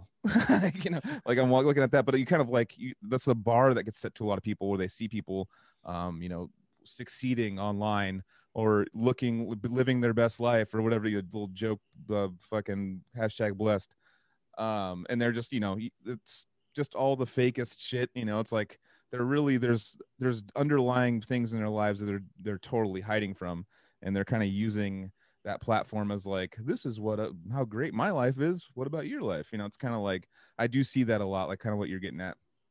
Yeah, I mean, like I said, if it makes them happy, that's cool. It's all my interaction with it, and yeah, just it was very much tied to, I think, the idea of like our band was discussing promoting, and like, you got to make guitar videos, you got to do this, and I was just like, I don't though. I really don't. I really don't need to do any of that. Yeah. And because to me, I never wanted to hear an album until it was out as a little kid. And the album to me is a very sacred thing, and I don't want to just like, here's a single. I don't want to do that, and I think it's fine if your band does that. It's just, for me, the album was such a fucking special thing. That's how Trevor is. You and Trevor would get along great. He's all David Lynch and everything, but yeah, if a new single comes out, he's like, nope, la la la la la, until the album comes out, and he waits till the album comes out, and then he gets it in his hands, or comes out on whatever, and he listens to it all the way through that day. That's like, he wants the full experience and the journey of the album. He doesn't want the single. You know what I mean? Yeah. To me, it's what the band wants to do. So if a band wants you to hear that single, that's cool. If for me, it's all about the album. So I'll release a single before, I guess, the album, but it's not like, hey, release a single and the album's gonna come out in 10 years. I'd rather just wait 10 years till you hear my album, even if it's outdated or whatever. It's what I make and what I wanted to make. Well, I think a lot of bands don't want to release that single too, that are trying to tell that story. It's their label pushing them like, hey, we need to promote. Like, I'm sure Tool didn't want to release their, they want their full album to come out at once, because that's that kind of band they are. But but they have to release, they got to sell, so they got to like create hype, and they got to, it's like through the label pushing them to do it. So that's kind of how his school of thought is. It's just like, I'm just gonna wait, no matter what, and it's already out, and like I'm sitting there listening. I'm like, oh my god, it's so good, and he's like, I'm not gonna listen to it. like, just fucking cover my ears. And I have respect for that, but for me, because I'm so ADD, and I want my thing, my dopamine now. I want the fucking, I want to hear what it's going to sound like. I want to hear all that stuff, and not take it in context, and I'll blow that song out. And then by the time the album comes out, I'm like, skip the single, like all the singles. I just skip like all of them, you know. Like, I've already listened to them way too real much. quick, not once did we mention where could we get some Ontogeny merch or anything like that. Dude, apparently our link is down. See, this is what I mean. I'm the worst social media guy. Like our band's I think the link's on our Facebook, but I don't even know if it works. But we have a Big Cartel page, and you know, I should get it fixing. If Kenji, our bass player, is watching, he's gonna just be shaking his head like, dude, I told you that so long ago. Fixed that so long ago. But yeah, I work so much, man, and that's what it is. And like I said, that's what inspired me to make that video, and the whole album was being pushed to make guitar videos and do all this. And I said, well, if I want to make a video, I want to make a video that's relating to the thing that I'm doing. And it's not me playing guitar in my room. It really isn't. That's not Ontogeny to me. It's a theme of an album. So I wanted to release that, which was the video for now I can't remember, Living Witness. And that introduces the theme of the album. So we wrote the concept of it, and we filmed it in 2 days, and that became the video that we used for promotion, basically. You know, I have to say though, my number one piece of merch that I wore on all my tours was that Ontogeny Pillars of Perversion shirt. That was I wore that like that motherfucker for a long time. Rocked it from beginning first tours with Odious to all the way till the last tours with Decrepit. It was just all fucking falling apart and shit, and I still would just, that was like my comfortable shirt. I would look at it and be like, yes, it's my shirt I'm putting on for like a week. Can I screen share the Big Cartel page because I got it ready? Yeah, sure. Does it hopefully it doesn't like take you to some like Korean porn site or something? No, it's already loaded. So, you know, I here it is. So boom, it's up. You got the anti-social media. Okay, yeah. So we got some shit. Oh yeah. Wait, I got both the shirts, but there's a hoodie. Oh shit, dude, I gotta get a hoodie. Damn, son, that's it's the cold album outside. art. Yeah. It comes with a guitar. The only piece of Ontogeny merch that I don't have, dude. I got all the physical albums, bought them all blind because I knew they were gonna be dope. But I did get a sneak peek of that anti-social media when I came over to your house those couple times I was trying to record. That's a little inside. My first attempt on synesthesia was going to Nate's house. He was going to be tracking me, and same thing you were saying about with Key schedule. It's just a scheduling thing, dude. We're both guys that fucking work a lot, and yeah, it's rough. It worked out well for me to be able to do it at my house, you know, eventually. But yeah, I see what I want your setup, dude. Like, everybody who has been seeing Nate right now doesn't know that to the left of him is a nice tracking room that he just recently remodeled, he says. You're about to get me jacked, dog. Hey, it's a good thing you live over in Concord, right? But yeah, I mean, that's like, I mean, I have a studio in my house. I'm lucky to have that. I've recorded a bunch of bands here too. I recorded Jeff Hewell's, is it Hugel or Hewell? I don't know. Hugel? I've known Jeff for a long time, so I've known him for like 20 years. Yeah, I've known him for so long. He's been here, hung out, just like socially too. So I feel bad that I don't know his last name, but it's kind of like your last name though too. You've been Nate. So if I'm wrong, I'm sorry. Yeah, but so I recorded his first album. I recorded the band Covet. Keith, our drummer, played for Covet, who's a vet young. She's an amazing guitar player. He played with Covet for a while. So recorded their first album here. That's cool. Yeah, so that's what I mean. I like this part of it too. So taking this out of what I'm doing wouldn't be fun, even if it leads to a higher fidelity or whatever than I could do, because I don't have the best gear. Studio gear, you can go crazy. Those studios you go, a lot of it's the room, a lot of it's all that. But for me, it's the process. A lot of it is the process, and it's learning. And earlier you were talking about being inspired too. Sometimes you're not inspired, and if you have studio time booked, or you're going to work with a friend and you're just not feeling it, like one of those days I wasn't feeling it. So it's like having a setup at home. You work when you feel inspired, when you have the time, and that's the part that I love about it. You know, like, it's just downstairs if you want to go lay a couple lines down, or do you got this idea for shredding this fucking solo over this part, you go down and you go do it when you have that. Because like literally getting ready for the Deeds thing, I've probably mentioned it before on the podcast, but like those patterns literally just fell in my lap one night. I was laying in bed, and you got to get up and you got to fucking go do something to at least like get you to remember it the next day, or do it in the moment, you know, because you could either lose it or you know, your voice wouldn't be ready. It's just like being able to jump on that inspiration as soon as you get it is what's so beneficial of having a spot like it is, especially for recording on the fly. I feel like there's the balance too, right? Because there's a discipline with it too, because there's distractions at home too. You could, you know, just look over and be like, oh shit, there's a huge pile of laundry I got to do over there too, you know? So it's very, very much your focus and your drive. So for a lot of people, going to the studio is that. It's, I know when I go to the studio, I'm in the studio, I'm making music. This is my creative time. But for me, like you said, you get inspired to just go downstairs. Music is just my everyday. It's what I enjoy doing every day. So if I wrote a riff that's cool, I'm going to record it right here and do that. And then when I track my albums, I kind of keep it very much like, all right, we're tracking our album now. This is the date we're doing it. We're doing it this day and this day and this day. And it keeps that regiment that keeps the focus, which is what I feel can get lost in home studios, a lot of the focus part of it. So scheduling is huge for that, because especially with me, if you tell people like, dude, I work fucking 60 hours a week, so when I say be here at 7:45 and we're going to record from here to here, like this is my window, this is what it is. So we take that seriously, and luckily Keith can track really fast, and it's always a fun session. Sessions are always fun to me when I get to record with my band, you know. Hell yeah, it's fun. People feel stressed when they record. I love recording. I think it's fun. Even if I'm just failing every take, it's still the process. The failure is part of the fun.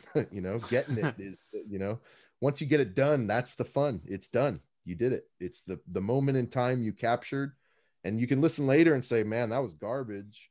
My playing is terrible. But at that moment you said, this is the shit right now. I love that. So it's all moments in time for me, you know? Hell yeah. Yeah. So what's in store for Ontogeny right now? I'm still writing. I always write music. I got like probably 4 or 5 songs done. I'm doing this album a little differently too, because I started realizing my relationship with my computer writing music changing a lot too, with having programmed drums available, and how that changes the way I write. Because when I wrote Pillars and Discord, I wrote without programmed drums a lot, and then would program the drums after.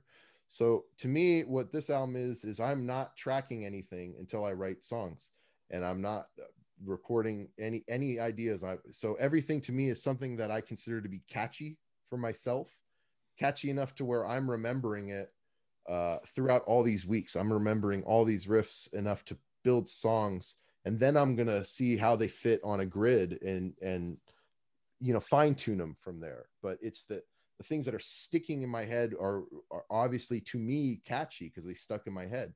I play riffs that I forget all the time too, where at the time I'm like, that's kind of cool, but I forgot it. But then I go, oh, I remember this one though. Why do I remember that one? And if I keep remembering that one, I start going, that riff's more than another riff to me, because it's sticking. So I like it. So that's this whole new album is kind of playing with that feeling of the catchiness, you know, to me, you know. And when I say catchy, it's still going to be death metal, obviously. So it's not, you know, I'm not going to open for Paul McCartney. Yeah, well, I just wanted to say, I guess I'm not sure how to, like, you know, disentangle the different guitar riffs on Omnivalent, the material I'm most familiar with, but listening to Ontogeny today and going back to, you know, I've listened to it, you know, sporadically over time. It's just so many ideas, dude, packed in it's such a small amount of time. You rip out like millions of notes, but all with a lot of creativity, and it's not like a riff salad. It's definitely like, you know, a well composed set of ideas. So I don't know. I guess I want a little more kind of insight into the creative process and how those riffs that you're talking about, whether they're catchy or however, you know, whatever gets put down. Like, I don't know. I'd like to hear more about that. It's just So the creative process of Anomalous or Ontogeny, because they're kind of different. Like I said, Anomalouses creative process was the 3 of us. And I can't I think he's trying to get at maybe the ontogeny then. Yeah, just because I was listening to Discord today, and like, yeah, they're just so many riffs, and there's, I don't know how to describe it other than like colorful. Like I hear like a lot of colors when I listen to your guitar playing, like a lot of different shades. What, like give me a virtual boner over here, dude. This is awesome. I appreciate that. That's what I want to do, basically. Yeah, paint that image. And like I said, when I write, it's very much clear thought. I don't know if I ever write saying, all right, I'm writing this riff, I'm gonna write a death metal riff. I kind of just play guitar. I just have fun playing guitar. If I want to record something stupid, I have tons of shit that I know as I'm recording it. This is ridiculous, but it's fun recording and playing with ideas and hearing shit and playing with sounds and doing that. Whether it's a cool idea or not, you're still making something. So ontogeny is very much just playing guitar and then finding the theme. And that's what I think you're talking about when it's composed. Because to me, I like I said, I practice songwriting. So when I hear songs, I hear thematic stuff, and I hear a whole picture of a song, which is why I could really get into bands that pay attention to that. Pink Floyd and the Beatles, and even Meshuggah, and just a lot of bands pay attention to themes. Ion Dissonance is really good at that, where they have a theme that can come back for a second in a different feel, and you go, oh, that's from that riff, oh, and it's gone. But or you have previews of melodies and harmonies where you say, you get used to a chord, and then that chord comes back at the end with something over it. So it's very much thematic writing. So I'll write a riff that I say, that is going to be the sickest riff in the song. I know that is what I would listen to and say, it's a build up to that. It has to be. So we write around that thematically, melodically, rhythmically, and we have fun with those ideas and keep mixing it around and rewriting. And then just keep just messing with chords and sounds. It's really very experimental for us. And like I said, I never can just write a song and say, like, I'm going to write a Meshuggah song right now, because I'm not Meshuggah, and I'll never be Meshuggah. I'm very much Nate when I play guitar. I think anyway, I play guitar. A lot of people that I've tried to play guitar with say, like, I don't know if I like your style enough to play it, because it's really awkward for a lot of people, because I taught myself how to play guitar. So a lot of things are normal for me chordally, but aren't normal for other people, I guess. And then having Max come in and inject fusion ideas and his chops too, and Chaz, the rhythmic inspiration, all that stuff created kind of ontogeny in a sense. It created this paying attention to rhythms and different feels, and saying, well, I'm feeling this riff in 4 right now. What if I play that same thing that I have in 4? If I play it in 6 right now, what would that do to the pulse of it? How does that change it? And the great example of the best person in the world doing that right now is Tigran Hamasyan, the piano player. I've seen him play. I gotta thank you for turning me on to him, dude. That fucking Mockler album's ridiculous. That guy turns me on more than you know, sir. The fucking that, like, I can't listen to that guy's music without going, ooh, the whole time, like the whole time.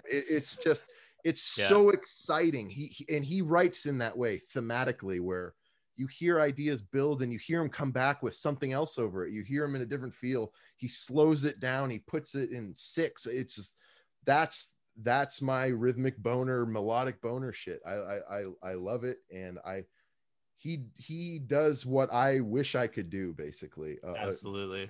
Discord for all and of us, I'm sure.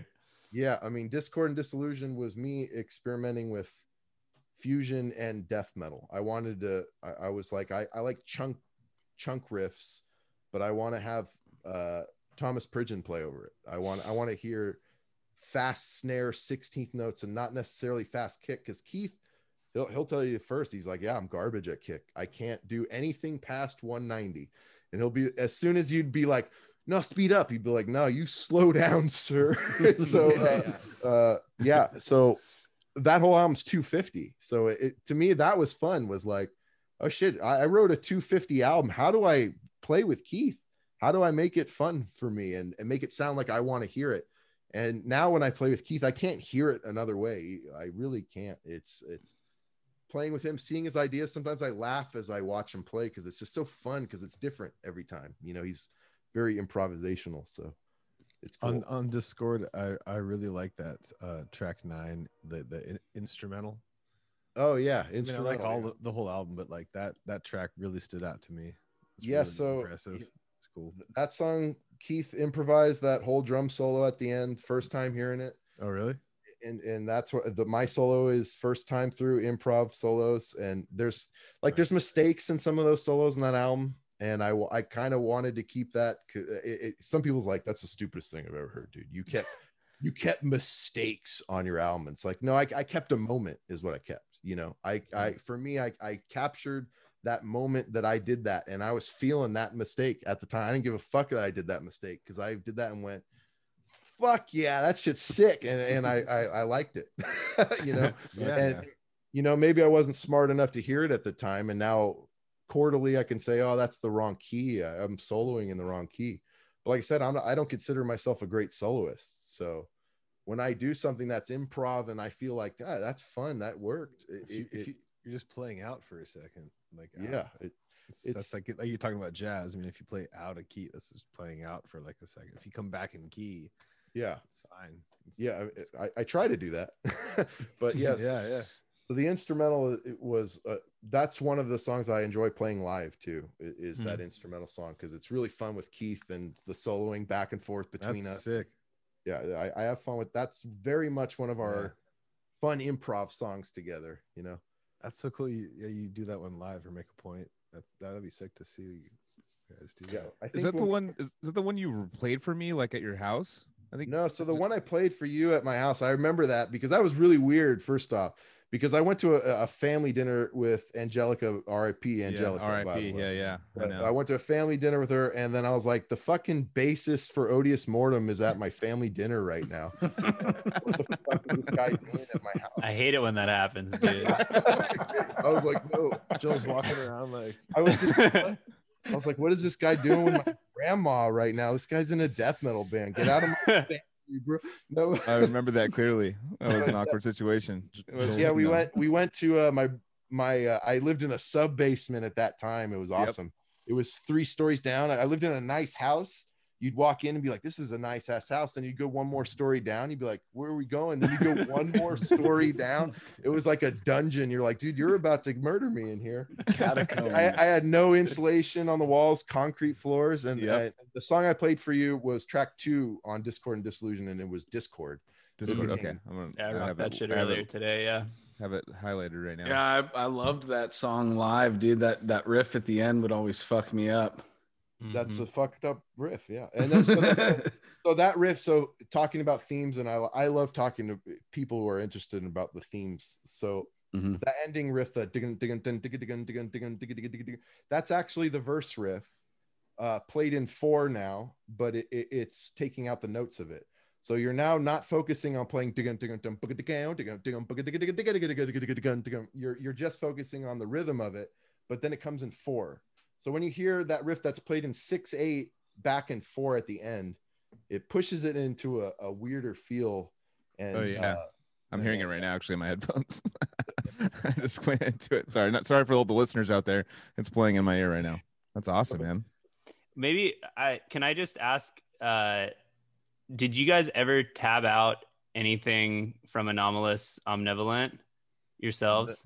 No. So okay, because we get asked that so much, and part of that is how we wrote it, right? It's like, I don't know all of Mac's riffs. I know some of them, but Max doesn't know any of my riffs too. And Tim's riffs were recorded by me and Max, but he wrote a third of that album too. So we all wrote so much of that album, and every song is written by all of us. Fuck, that's crazy, dude. It's so hard to do that. And that's why that album is very much, it's 3 personalities that want to fight for their parts in the song, which is, it's that. And it's, to some people, that's too much for them, because it's like, there's too many riffs, dude. You can listen to 30 seconds of Omnivolent and say you can write 4 songs with the amount of riffs that are in that fucking thing. And to us, we couldn't. That's what we wanted to do.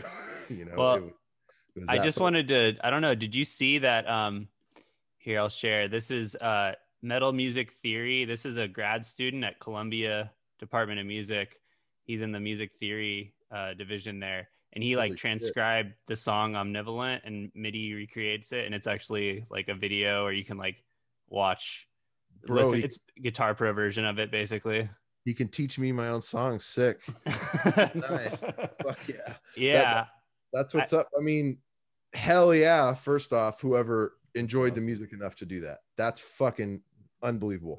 I tabbed out the beginning of the song Revelations from our first album. Mm-hmm. And it took me fucking forever. Just one riff. And I said, I'm never tabbing anything ever again. I'm not going to do that. And it's just something I some call it lazy. Sure. It's not what I find enjoyment in music doing. So I'm not going to do it. And that's unfortunate, but that's what it is. You know, I like when people come over and they say, teach me your riffs. I teach people riffs that I know from Omnivalent that I wrote. Like I said, I can only play what I wrote for that. It's such a weird album. And it kind of sucks too, because people always go like, oh dude, play this riff. And I'll be like, yeah, I can play that part of it. And then call Tim and he could play this part. And then he could play this part, you know, but that album was very much all of us listening to the songs. Again, it's about the songs for us and not individual riffs. It's always songs. I'm a song guy. Always. You can still play that stuff now? You still remember that? I can play my riffs. That's what I mean with my writing and my riffs. It's very much what I remember a lot of the times, and things that stick with me and things that I'm just noodling around and keep coming back to. So the way I'm writing this new Ontogeny album is kind of what I always did, but it's more so because I'm not recording anything pre-production. So, but this is I can know things that came natural to me. It's when like something came natural to me that Tim or Max said, hey, we have to change all this, change all this, change all this. Then I'm like, oh, I kind of don't remember what my riff was anymore. I remember my original part of it, but I don't remember what it became unless I sat down. Like I can play it technically wise, if that's what you're asking. Like I have the chops to play all the stuff that I've written always. I kind of never write out of my ability guitar wise. That's why I put mistakes in my album. If something's too hard, you can hear me struggle with that shit, because you'll hear a note slip sometimes, and that will be in there because that's me struggling, and that's how I played at that moment. So that's what it is. And yeah, dude, that album's fucking hard. Omnivalent is the hardest guitar shit I've ever had to play, for sure, hands down. But I've never had to play it live either, which is a whole different beast. I don't know if I could play Anomalous live without a mass amount of rehearsal, a mass amount of it. And that goes into how we wrote it. We said this is gonna be a studio album when we wrote it. We knew that going in. We didn't want to play it live. We knew we weren't going to.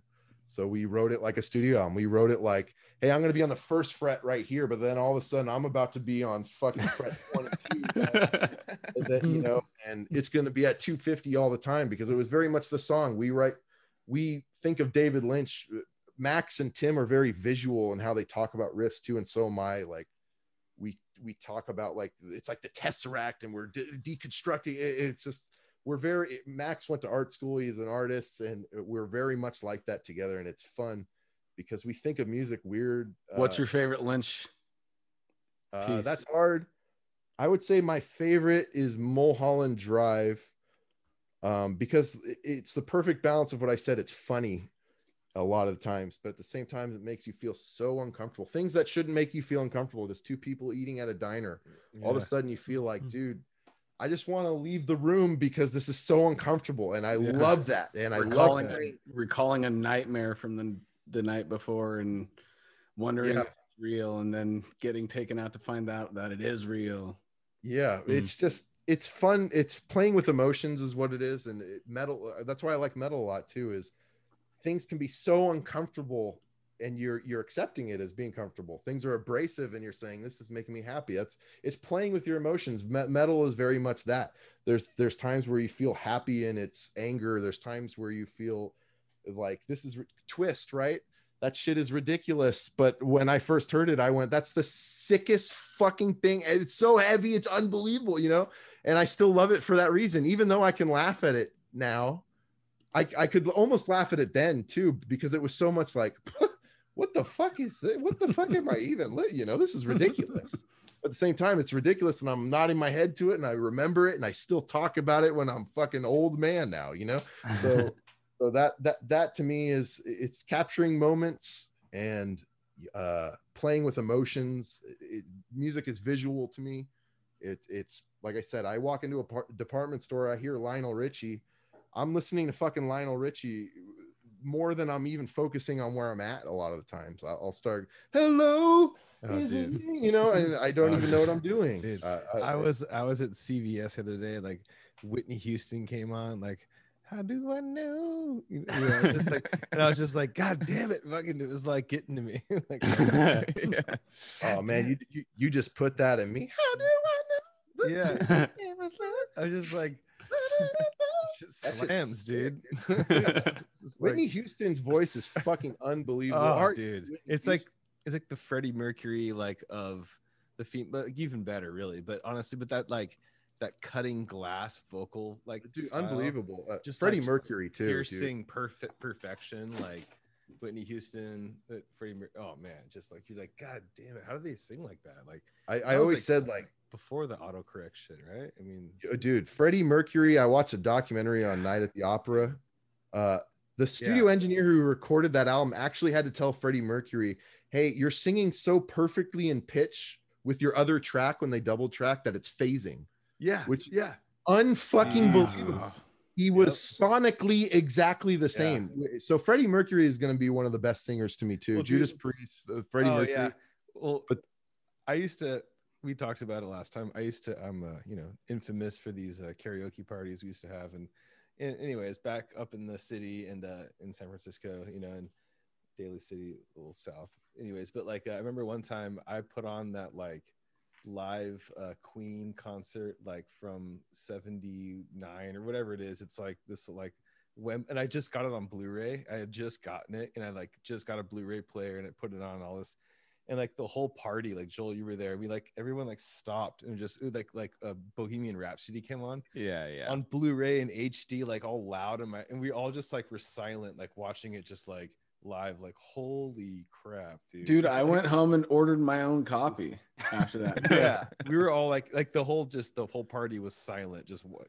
Oh, I knew he was amazing. I was like, that was always like what people talked about. But Jesus Christ, I remember seeing that. Just like in that shit, I know what night he's talking about, dude. And in that night, I realized like Freddie Mercury was the quintessential front man, because he was a whole fucking shebang. He could fucking belt it out. He could wail on the keys. He could dance around. He could fucking get you going, you know. And no fucking lip syncing on, none of that shit. It was just fucking pure, real, raw, fucking the confidence, organic man. talent, dude. Just the confidence that guy had, like, just to like get off the piano and someone throws him like the fucking mic with the half like pole thing, and he's just all bam, like in just like goes up and nails it. Two, and three, boom, catch, boom, sing. Yeah, I was like, whoa. That's so, I mean, I'll try to catch dropped it. Yeah, no. Mike, but what comes out afterwards would not be funny. Dude, I would fumble the mic. So hard. And he had that like grit and like raw and growl to his voice, like with that emotion that was just. Oh yeah, dude. I mean, he's one of my favorites. I have favorite death metal singers too. Is like, I mean, Jens from Meshuggah is one of my favorite singers. He's just perfect. The rhythms of Meshuggah's vocals are so tight. It's listen to Corridor of Chameleons, the vocal patterns on that song. That motherfucker's rapping, but he's singing like somebody just raped his mom in front of him. It's fucking unbelievably. It's like my favorite performance ever. It's so fucking angry, pissed off, but the rhythms are so interesting. It's everything that I wanted to hear in metal at that time. So he's one of my favorites. And Corpse Grinder too, man. Death metal, Corpse Grinder. Hearing Bloodthirst, I was like, dude, I can understand what he's saying. That's crazy. I don't know if I could ever do that before with a death metal singer. So Corpse Grinder was one of my favorite. It fully settled with me when I saw him live, and the mic was like this far away from his fucking mouth, and he was just as belting. audible as fucking any other death metal vocalist, but in front of a fucking huge band, you know? Yeah, dude. And I was like, all right, that neck definitely makes sense. Yeah. Like it's not just muscly on the outside, but there's got to be like extra like hollowness in the fucking chamber there, so he could just belt it out. Dude, I was backstage at Slim's once, and Corpse Grinder I was like smoking a cigarette in the backstage, and he just comes out right before they go on, and he just does the fucking like the brutal windmill with no music, just he's just like he's right there, just like windmilling right next to me. I was like, what the fuck? He's just like doing it like the full force windmill, like getting his neck, getting that Warming neck ready, up, you know? dude. Yeah, Warming I was it like, up. what the fuck? So Joel, I just want to let you know. So that was one of the first stories you ever told me. And that was the funniest fucking thing I ever heard, because I heard that and I went, that's what I would hope he was doing. I don't. Yeah. I kind of hope I imagine that's what he did, and now I know that's what he does. But I mean, you got to. I mean, if you're gonna be windmilling like for fucking an hour and 20 minutes, like you got to be you got to have a little warm up, you know. But you know how sometimes you have conversations about just like normal shit, so, and like, what if he's talking to somebody? He's talking to like Alex, like, so then she fucking told me like, you gotta fucking. That's a good one. I just gotta say though, dude. I mean, I love all the albums with Corpse Grinder so much. But dude, Gallery of Suicide is like a special. That's Corpse Grinder, isn't that Corpse Grinder? Yeah, fuck yeah, it is. Dude. Dude, Vile was his first one, right? You know, and Vile was first one, then Gallery, and then I've actually heard the one where like Barnes did vocals on it before, like whatever the demo thing, whatever. But for Vile, yeah, and Barnes is fucking badass. But I love Corpse Grinder, and dude, like I think Gallery of Suicide is such a fucking brilliant album, dude. Fuck like yeah, god damn it, that album is so good. That instrumental is what got me into Cannibal Corpse, the From Skin to Liquid. That's what Pat O'Brien wrote. That was the first one he wrote. Yeah, that's like that album, it was so good. No, it was at the Live Cannibalism at the credits. They played that, and that's when I was, because Live Cannibalism got me into Cannibal Corpse pretty much. But I was like, I was showing it to my friends to be like, this is brutal. That's pretty much what I was doing. I didn't really actually like it yet. And but the song at the credits From Skin to Liquid was playing. I'm like, this is like the heaviest fucking thing I've ever heard. Like, badass. And then like I went and just listened to that a bunch, and then I slowly through other bands was accepting of the growl slowly but surely, because I was still in my Slayer, Sepultura like mode, you know what I mean, like, and Pantera. And then like the growls were always kind of funny to me. Like I never took them seriously until first it had to be, you know, it was a step process. It was like, okay, I like From Skin to Liquid, all right, like I'm gonna start mixing these, like this band called Garden of Shadows, which actually the bass player of Dying Fetus's early band. They're like kind of a melodic, kind of like a At the Gatesy kind of death metal band that was on Earache and just did one album that was amazing. But once the fucking vocals clicked, then I was like, the fucking world just opened for me. My brother was all into death metal back in the 90s and early 90s and stuff, and once he saw it click for me, he was like, you're fucked. He's all, this is gonna be your whole life, you're so screwed. He's like, you thought that like you're into Slayer or something before. He's like, now you're listening to Deicide, like you're just gonna, this is gonna be your life now, so I'm just letting you know. And Gallery of Suicide, dude, Blood Drench Execution, that song, the tapping in that song. Cannibal Corpse was huge, man. They had and it's because the groove just so fat, and it's what I liked about Deeds of Flesh too a lot. They when I first heard and it grooved in an odd time signature, I was like super down with that. I like the groove, Dying Fetus groove, Animosity, Animal. I just been giving that a listen the other day. That album's so fucking inspirational. Naveen is such an amazing drummer. So natural sounding too. That's a huge favorite. More favorite singers, like I just death metal. Outside of death metal, I like Layla Hathaway. She's an amazing singer.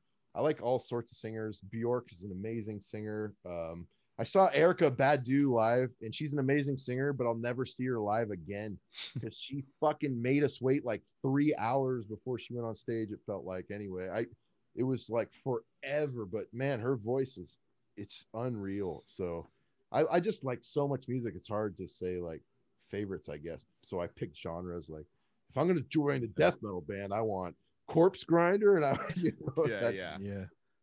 No, Corpse Grinder just has that relentless, yeah, and like you said, it's phonetic. You can actually hear what he's saying. It's not just going to be like, well, I mean, remember one of the bands I won't mention. They've been on our podcast once, but the singer came up to me after the show once. I was all, dude, that fucking last album was sick. He's all, you studying the lyrics? I'm like, no, like I can't understand. You're just barking. You're not saying anything. Like, I was like, I said that in my head, but I was nice about it. But he was just you like, failed the exam. I know. Well, dude, you're just going like, blah, blah, blah. I'm like, I like read because he said that. I went home and I read the lyrics to it. And I'm like, you're not saying any of that stuff. Like, I know you're just barking stuff. Like, it was like Cannibal and also Suffocation for sure too. Like back in the day, like Pierce from Within was just like, oh my goodness, dude. Yeah. What is this? Like, Suffo came late for me. I didn't even hear Suffocation until Souls to Deny, and I saw it live. And that, so I was all. I was into old school death metal, and I was listening to like I guess the Cannibal Corpse side of it, Monstrosity. I was really big in Dark Purity. In Dark Purity, yeah, it was huge.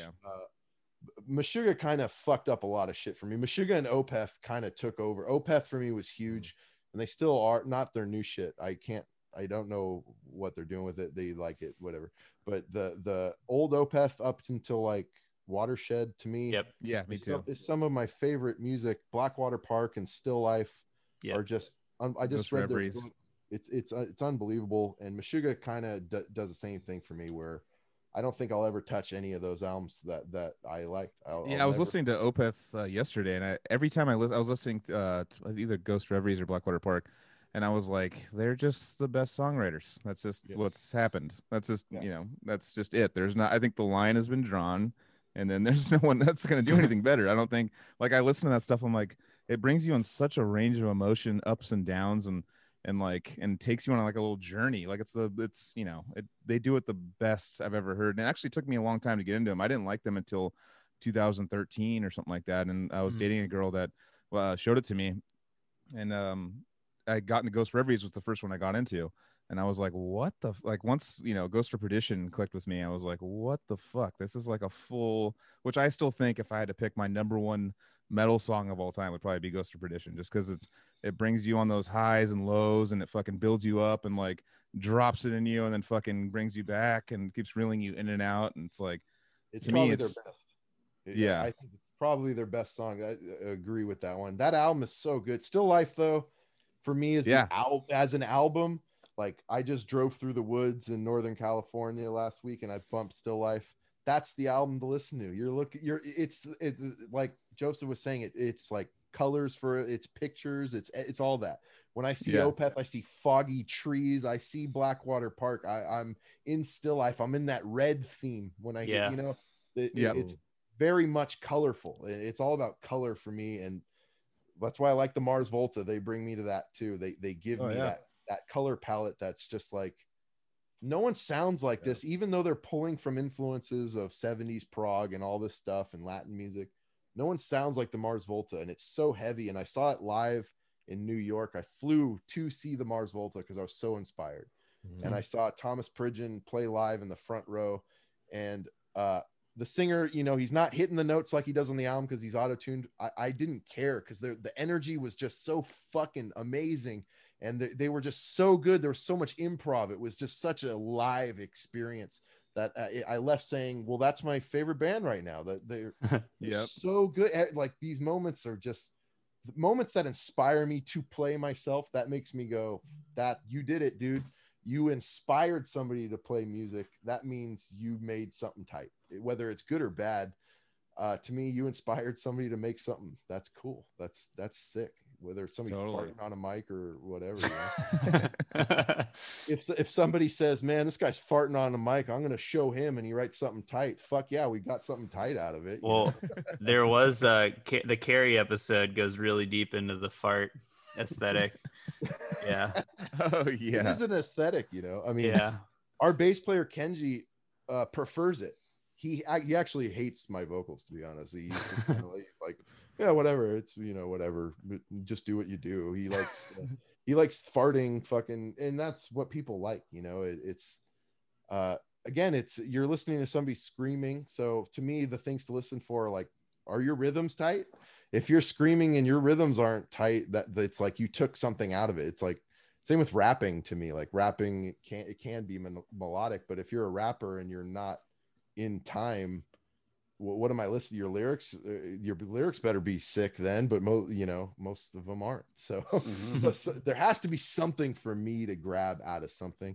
And I've listened to noise music and I can get out of that too.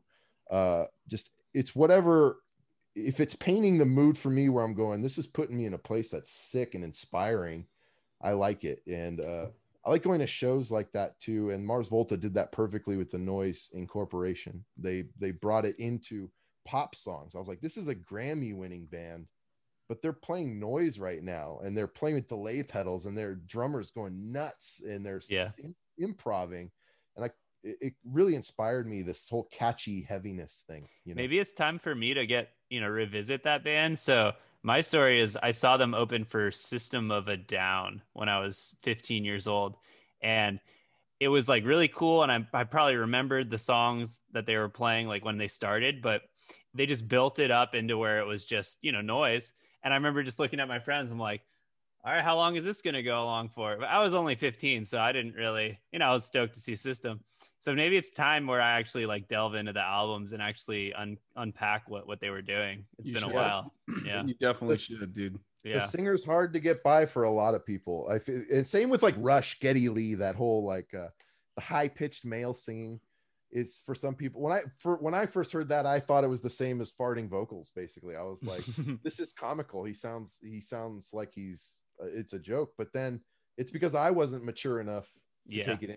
Same. I heard it at Universal Studios when I was a little kid. They were playing it on the fucking intercom of Universal Studios. They were playing Deloused in the Comatorium, and they played it over and over. And I was like, they kept playing the Now I'm Lost, and I was like, this guy's voice is weird, but I always remembered that melody. And I heard it 10 years later and went, oh shit, I remembered that from being a little kid.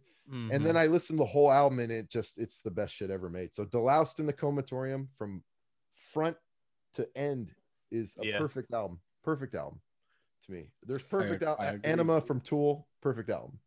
Oh yeah, no, I agree on that. Casey, who's sorry, go ahead, dude. No, go ahead. The drummer friend of yours who was at Visions for a minute, I'm trying to remember his name. Jesse Charnow? Yeah, dude, Jesse, he was jamming with Thomas Pridgeon up in the Bay for a little bit. He was like hanging out with Thomas up there. Yeah, dude, he lives in Berkeley.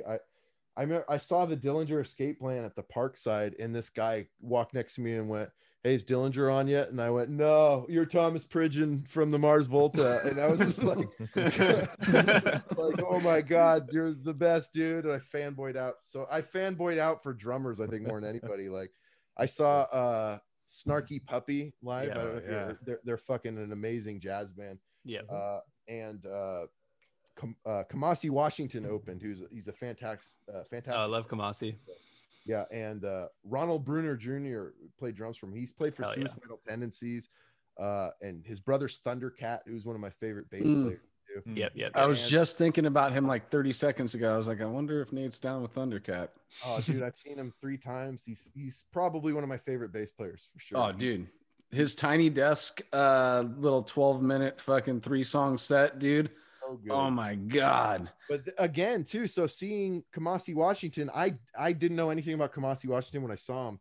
I heard a stand-up bass player solo and I went, that guy sounds like Thundercat. And I couldn't see him, but I heard Thundercat in his playing.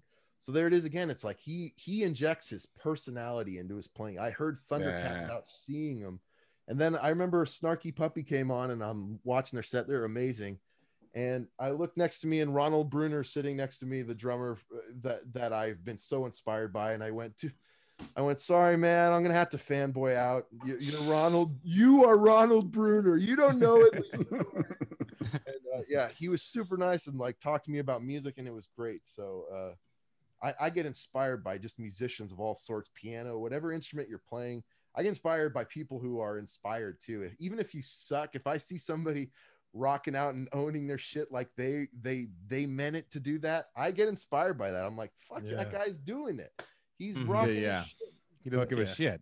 Yeah. Well, I was gonna say, like, I was you were talking about like Alice in Chains and stuff kind of earlier and stuff, and I was jamming some stuff with a student, like, and like just super appreciating Jerry Cantrell's guitar playing, you know, and like it's like so soulful, and he shreds, but like in such a cool, tasteful way, you know, and like it kind of like reminded me like I love that song on your guys' album on Hymns. I Hymns is my favorite. Just I love everything that you have done, but like that, I don't know, for some reason that's just my favorite. They're all great, you know, but I just love Hymns.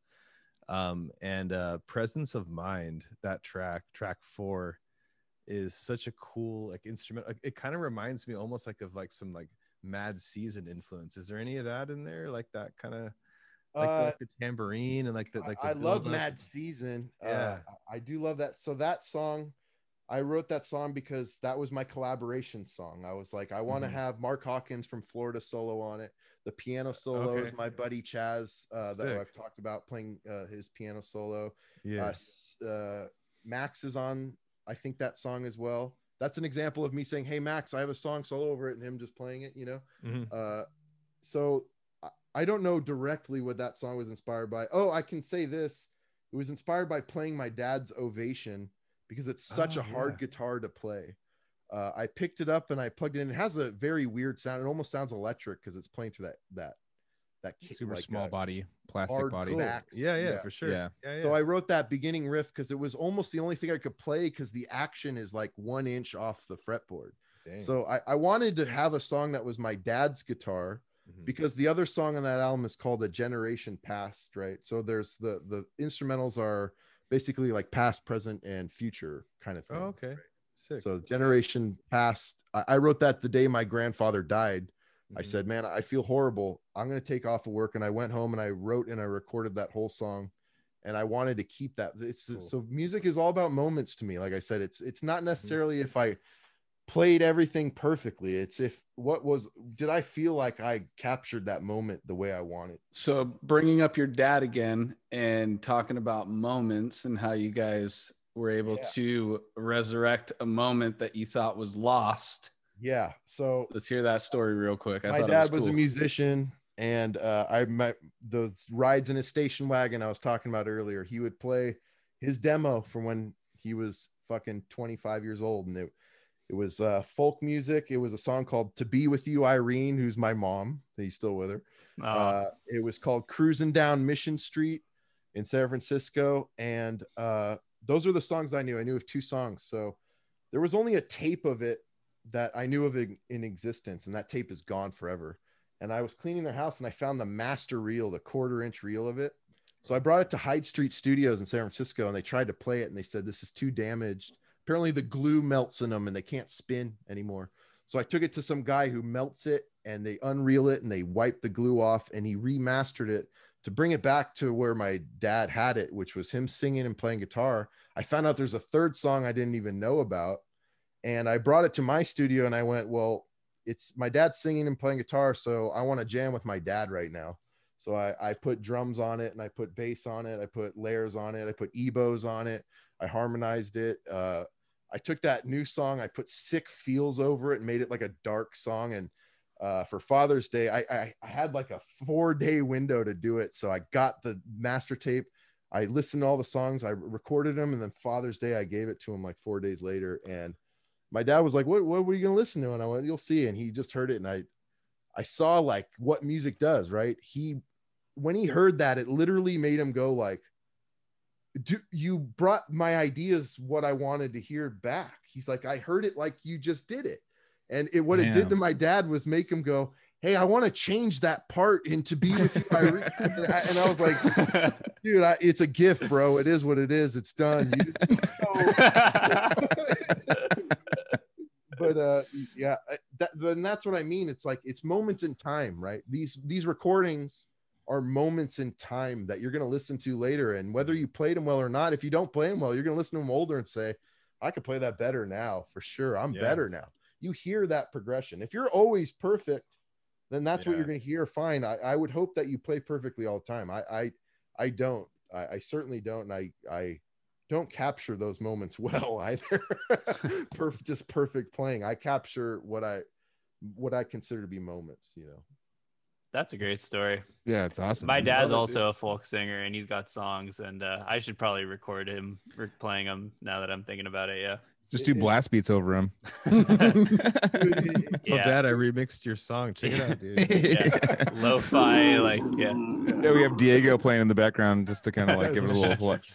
Yeah. It was weird though, dude. Like putting your headphones on and like I could hear my dad talking to the engineer, and it was just such a weird feeling because I felt like I was with my dad when he was my age, basically. Yeah. I was like, What a trip. I'm in the studio with him right now. It felt so weird. It was such a cool moment for me musically. It's like one of my favorite moments musically. Dude, you're never gonna top that for fucking Father's Day gifts, dude. Dude, I know. You're fucking done. You topped out right there, dude. It is pretty much it. Everyone said it too. They heard it and they were like, well, I don't want to even give my gift. Yeah, Like it's gonna be a boxes of chocolates from now on. The guy's fucking crying over here now. Yeah. I got him That's crying. super fucking cool, dude. It really is a fucking cool story. So Yeah, was your that's dad, is he like a San Francisco bohemian kind of guy? Is that like the No, image I should have? my parents are working class. We're tradespeople. You know, I'm a sheet metal worker. I'm a union sheet metal worker. My dad he was PG&E. He worked in the warehouse of PG&E, and he became an engineer, field engineer at PG&E. My mom was a banker. We're just a middle class family, really. You know, my dad is not a hippie San Francisco guy. That's what I mean. San Francisco is just I love San Francisco as a city because it's just, it really is what you get out of it and how diverse it is. And for me, San Francisco was finding Amoeba Records. It was the Pound. It was this community of musicians all over the place. It was. Wait, what's the Pound? Exactly. It was the Pound. You know. There we go. All right, I gotta take a shot. You know, it was it's that feeling of collaboration that I always liked, and I feel San Francisco for me is that. And my studio kind of is a hub for that. When I'd have people over to play music in bands, and we always have fun just playing music with each other. Like, hey, solo over this thing. Let's trade solos back and forth. And now people, when they're in town, they hit me up and like, hey, dude, I got some time. You want to solo over some shit? Like, fuck yeah, come over. Let's play guitar, trade ideas, and show me what you're working on, because you can inspire me just as much as the other way too. That's what music is. You see somebody do something, you go, that's cool. What's that technique? You learn a new technique that can make you learn new ideas that are in your style now. You know, it's that's what we're all doing. You know, we're collaborating with each other, I think, or should be. You really get something different out of music when you collaborate, I feel like. Even though Ontogeny is written all by me in the sense that I write all the songs, it's a collaboration. And once it goes to Keith and we start hearing how drums work over it, because it becomes Keith saying, nah, we should change this to work in this way and do this, you know. But hell yeah. Hell yeah, dude. Hell yeah. It's so weird hearing like you guys talk about my shit, because like Decrepit Birth and Odious, Cryptic Implosion, when I first heard that. First off, oh, by the way, I was going to try out on fucking bass for Odious. That was also a mention in one of your early episodes. You said, yeah, we tried out some bass players for Odious, and then we ended up on Ivan. I was the bass player that you were going to try out. And Did I hit you up about that? Yeah, it was after you saw me play in the basement. You went, dude, I'm gonna hit you up you wanted me to play for Decrepit first, or try out for Decrepit. And okay. And I saw Decrepit's tabs, and I started learning their songs, and I was playing them. And I was like, these are so not my style. I love the songs, but it's just not what I want to play at all. So I kind of just was like, it's not for me playing. That's right. I think we had a guitar player that was pretty much ready to go, and then one day he we're getting close to tour. We're getting like 2 months from tour or something, and he's like, I'm not into it. And we're like what then? I think that's when I hit you up immediately, because I'm like, I know a guy could easily play this shit. And I think you actually I think you actually said that to me. You're like, I want to, but it's just not my deal. You know, like you're more of the rhythmic style, you know, with your weird chords, chunking, off time shit. Like Decrepit. I love Decrepit. I can't imagine myself playing it is all. Like I love when I bought Prelude to the Apocalypse because of the album cover. I bought it because I went unique leader, and that's the sickest album cover I've ever seen. So I bought it. And when I first heard it, the production didn't phase me at all, because I heard that production went, this sounds fucking weird. Yeah. A lot. It sounds like I'm listening to this band in their basement shred some fucking death metal, you know. And I captured a moment, you know. It captured that moment in time, and I always think of hearing that and then seeing it live and seeing those riffs that were like the Suffo riffs, and seeing what that did live, you know what I mean, and seeing the crowd move to those riffs was like, that's what's up. They get it, because these moments, you know, they're moments that are sick. I just couldn't imagine myself playing it. And then the Odious stuff on bass, I think you ended up getting Ivan to play, but I learned a couple of songs, and I love Odious a lot. And again, it's just like so not my style of playing. I couldn't imagine myself learning it, you know. It's a weird style for sure. We know. Yeah, it's so not my style of playing it. It was just I realized like my style is so different too, that I almost have to be in a band that accepts me for my playing, which is what Anomalous and Soul Sunder did. Was they said, we like your style, we're going to bring your style in. And I always felt like if I played those bands, I would never be able to play my style, you know. It would always be something else. It's cool that it's all super different, you know. Fuck yeah. You know, we're all like influenced by the same stuff, like you do a lot of, you know. It's so cool. It's like listening, like, you know, I've heard your stuff a bunch, but like re-listening to all of it, I always listen to everything before the episodes to like refresh and stuff, and just out of respect for the guests, and because I don't have a full-time job right now, so I got time to do that. And man, fucking, it's like, it's so cool, like hearing shit that you're just like, fuck, dude, I would have never thought of that, you know. And then there's some things that are similar that you're like, oh yeah, cool, okay, it's still unique and different, you know. It's like speech or something, or like everyone that talks the same, whatever. There's connections, but like there's like that thing where it's like, oh man, like a bunch of parts, I mean a ton of parts where I'm just like, holy crap, like that's so like original, you know, like so, right on. I've never thought of that. And then you shred like so gnarly at guitar too, like your solos. That was like one of the main things. I was texting Joel and Anthony, you know, I was like, dude, so like some of those solos, I'm like, Jesus Christ, dude, like really, really like virtuoso style, you know, like, but like really sick. Like it's not about like they're with feeling, but it's like the note choices and the writing is what it comes down to. Because I think what fucked me up about Nate is that he was a bass player to me before, when I walked into your basement, your third floor or whatever basement. You were a bass player to me, and you're like, oh, you were like playing a guitar, and I was like, oh, that's cool, he's playing guitar too. And then then he played me, was it Discord? And I was like, what the fuck, like this is insane. Like it's same thing.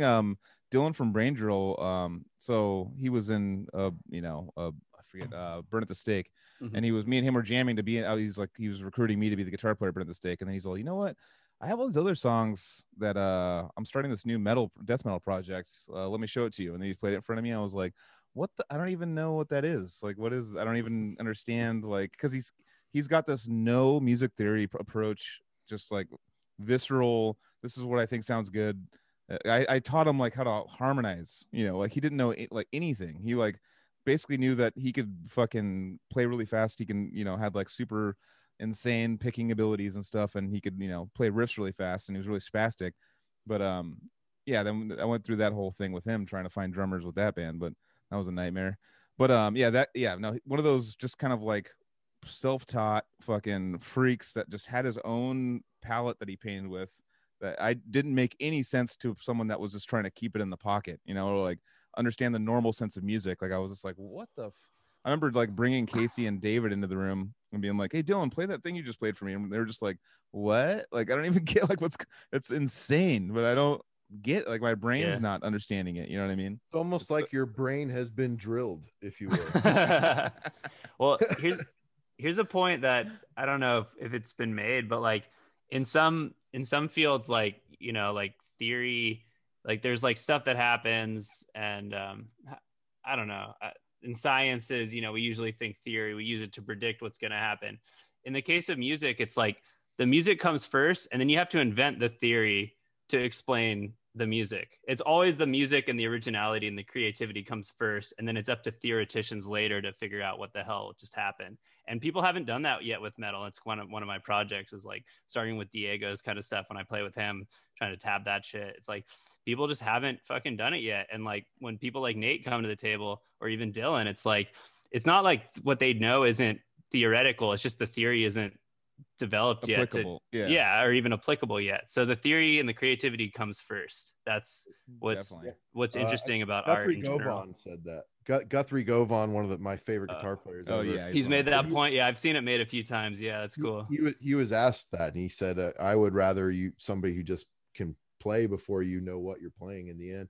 But I recently started taking lessons, like in the past 3 years, for music theory, and really seeing what I was doing and noticing, like, because I'm all by ear and what I want to hear. So I started seeing, I was doing stuff like this. I was playing this chord and I was in this mode, and started getting into the theory more of it. But even then, I'm still not there yet. As far I'm very much feeling based. I'm an emotive player. I consider myself to be that. So if I start getting too much into charts, I start just getting bored with it. And that's what Matt Sotelo from Decrepit was always saying, stuff like that. Like he didn't really know any theory at all. He doesn't know any, like, what's going on at all. But he's like, he basically is just all, if you can't, I mean, I don't know if he really put it like this, but this is kind of how I remember it, was like, if you can't like if it's not coming out naturally and it's not like flowing to you, and like you're not writing music in a way that, like, you know, makes sense to you, then he's all, theory is a way to fall back on something that could kind of categorize it and make you kind of understand what you're doing, or maybe give you a path of where to go next. But he was kind of just like, it sounds good, so I'm just writing it. You know what I mean? That's kind of like where he was with it. So my opinion about it is that you don't need to know theory to shred or play music. It has nothing to do with like being creative, you know, but it is interesting to know more about what you're doing and kind of stuff. And it's kind of funny watching some people like I feel like some people act like they know, like it's like kind of cool with guitar to like act like you don't know theory, but you do, you know? Oh yeah. And and it's kind of a thing. And I think it's kind of a little funny. So like, for example, Marty Friedman is a sneaky one. So like, you know, one of the best guitarists in the world, who is one of my favorites in the entire world. But he'll always be like, oh yeah, I don't know any theory. Like, I don't know anything. And then he'll just be like, yeah, so I just go to this Hirajoshi scale, like down to this, like, you know, scale, like flat 9 to this, like, you know, like just like jumping around. Like you're like, I'm playing a Japanese scale, or like whatever he calls it, like all of his, the fifth of the Hirajoshi or whatever it is, like, you know, all these like super theoretical things. And he's just like, oh, I don't know what I'm doing though. You know, you're like, dude, dude, come on, you know. So once you start being able to explain. And the funny part is when it comes to drums, like rudiments and theory is like everyone's all about it. Like, oh, do you know how to do a, you know, fucking pataflappa, fucking, you know, Radamacue paradiddles, inverted paradiddles, triple paradiddle, you know, everything like is a total like, oh yeah, like, and so it's kind of funny to be like, oh, you know, like you don't need to know. I don't know. But I think with drums though too, you gotta like drums is one of those things like you can't get away with like not knowing stuff. Yeah, like, exactly. Yeah, you're like, it's gonna sound like balls if you if you don't know. Like if you're just I don't know theory. Like, I don't need to count, dude. I just fucking 1, 2, 7, 8, 9. I've heard Tesseract. Some drummers that do. Tesseract, they're like, we don't know what we're doing. We just feel it out. And I'm like, do you really like? Yeah, it's a good question. Oh, Mars. No, it's art, dude. It's fucking art. I'm not saying you need to know anything to make great music. I'm not saying that at all. Totally. It is art. You don't need to know shit. I'm just saying it's funny that like some there's like a pride that goes along with not knowing. Yeah, like, I'm sick, dude. I don't know any of that. It sounds the story is way cooler. Or to be like, I'm so good, but I don't know anything. Yeah, that's what I'm saying. It's like the story is way cooler, like about yourself. Of like, if like, Yeah, I just felt it. It came out of my own talent. It's like almost come like on. it fell out of me. You're like a conduit of something else that's channeling it Exactly. through you. Yeah, Like, yeah. I don't even know, dude. Yeah. I don't even know. I don't know. So that being said, I just want to let you guys know that I'm a conduit of something else. That's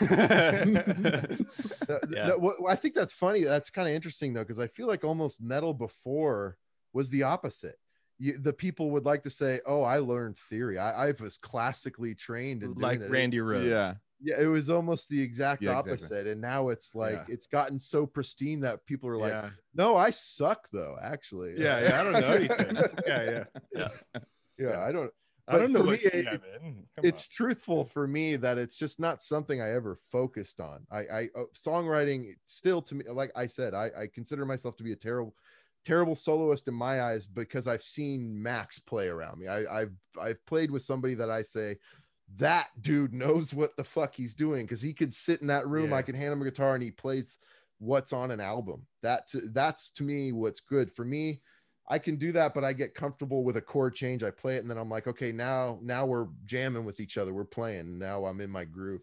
He's instant groove. So when I say I'm a shitty soloist, for me it's like You're I not realize a shitty soloist, dude. I'm not the worst guitar so player, but I've seen good guitar players, that are just make me feel like quitting guitar every day. That's well, all. if you're a shitty soloist, then like we should just never record a solo again on Dude, you guys got Jarzenbeck on Cryptic and well, yeah, but that was him, not us. No, dude, yeah. No, that was I just he mean was us. a conduit of us during that. Jarzenbeck is a wizard, dude, just a a scientist. sorcerer of the guitar. Yeah. Amazing. So. But that dude also knows his theory too. Yeah. And he does know his theory. Yeah, I know. He's the opposite of the I don't know. Yeah, he knows. Yeah. He fucking knows. He knows it backwards. He has created his own theory. Yeah. Oh, he's a fucking scientist of the guitar. Well, Blotted Science, he used theory to write that out. Like that album is all based on theory, and he used it as his tool. It's like almost algorithmic. Yeah. Which is kind of what you hear when you listen to that album. You hear the mathematics of it almost, and how calculated it is. And Jarzenbeck is such a calculated player. His timing is so perfect. All the notes fit perfectly every time. He's an amazing circle player. of 12 tones or some shit. 12 tone shit. Yeah. I don't know if this is true. I don't know if I read it, but doesn't he like translate sentences into notes somehow? Like, and letters. Like, and birthdays and all kinds of shit, dude. Names. He's got his own app, dude. That does it. It takes sentences, or just you could put like. Dude. Fuck you, Anthony, and he'll be like, exactly. I bet you that fucking scale's sick, bro. He'll make a riff in like Anthony Trapani, and it's like Sorry for the fuck you, Anthony. That was just that was kind of rude. I know it's kind of aggressive. It's the whiskey. I just went to whiskey. Gotta settle down, dude. What kind is that? Good whiskey or shitty whiskey? It's fucking like $90 bottle. What is it? What is it? I don't even know. Some reserve, whatever. Nice. But he got me. No, he told me to go. He's all, hey, son, just stop by this liquor store in Aptos. You have a gift waiting for you. And I went there, and it was like this fancy, 20-year aged something. It's fucking amazing. It's so good. Is it bourbon or is it rye? It's bourbon. It's bourbon. I love bourbon, dude. So Nate, like, what are your like top influences as guitarists? Guitar. I mean, John Lennon. For sure. John Lennon's actually a great rhythm guitar player, strong right hand playing, moves chords really fast. James Hetfield was huge. His right hand technique, he was so solid with that. Then Frederick Thorndahl, Meshuggah, his solos are some of my favorite. Bouncing in a Bottomless Pit from Soul Niger Within is one of my favorite solos of all time. It tickles me so well. And let's see. I would say Frederick Thorndahl's probably my favorite right now for sure, and he kind of always will be. Meshuggah I'm wearing a Meshuggah shirt now. I can't see it, but they are my special band where I will always see them live. And Frederick Thorndahl's gone now, but they got Pierre Nilsson. I know what's up with that. What's up with the Frederick Thorndahl thing, dude? I don't know, but Pierre Nilsson's really good too. Oh, he's awesome. I follow him on everything. I wanted to feel bad, but then I saw him start soloing, and I was like, "All right, he's good. Yeah. We're good." He's amazing. I was always kind of like half in with Meshuggah. I like love the timings. We're talking 2017 or 16. I was like, you know, I was like half foot in, half in, like, okay, well, I get their technical timings. I was still not understanding. I mean, Chaos Fear, my brother showed me when I was a little kid. He bought me Chaos Fear and Calculating to Infinity from Dillinger. And like 99, he handed me those two things. He's like, this is the new shit that's coming out. And I was like, what? And I just showed it to my friends to be like, yeah, I have the crazy stuff. My brother just shows me. But Trevor, like, we went to an Aftershock festival over in Sacramento, and we got super close from Meshuggah, and I watched them play live, and I was like, what the fuck is going, like, I was like, it clicked finally. It finally made sense. Wait, was that the 2017 Aftershock? Yeah. With Tool and Slayer? Tool, Slayer, Meshuggah. I was Primus. there, dude. Oh, yeah. Too. I was absolutely there. I got to say this too about that and what I thought. Connections, bro. Yeah, what's up? I'm a huge Tool fan and Primus fan too. I've seen Primus a lot. I thought Meshuggah upstaged Tool without visual. Me too. I saw. Actually, no, I was completely blown away. I was completely blown away by Meshuggah, and I was attributing it. And the next day, I was like, I must have been just like really drunk and smoked a joint or something, because I was like sitting there like hitting Trevor and going, "Damn, what the fuck?" Because they were so. I was in tight. that pit, dude, during Future Breed Machine. Yeah. So totally. Nate, quick guess of all of us, who is Swedish? All four of us. I'm gonna guess Casey Howard. Is that right? No. One more guess. Casey Howard. I'm just kidding. Joseph is Swedish. I got half Swedish blood, yeah. Nice. And then the other side is German and Austrian, Polish, kind of Jewish, general Eastern European. Yeah, it's the Germans. Say Germans and the German Jews who had to immigrate. You know, that's why we came. So. That's America's chilling for that, you know. Fun fact, yeah. One of those German Italians. So. Hell yeah. My Meshuggah's experience was fucking with he's sober too. Did I just do another? I know. Did I just do a decrepitated tormentation, dude? Meshuggahist. Going deep reference. And Cynic at Slim's, dude. Oh yeah, no, totally. They blew my fucking Faceless. I was into it. Yeah, Faceless too. Yeah, I saw that tour also. Yeah.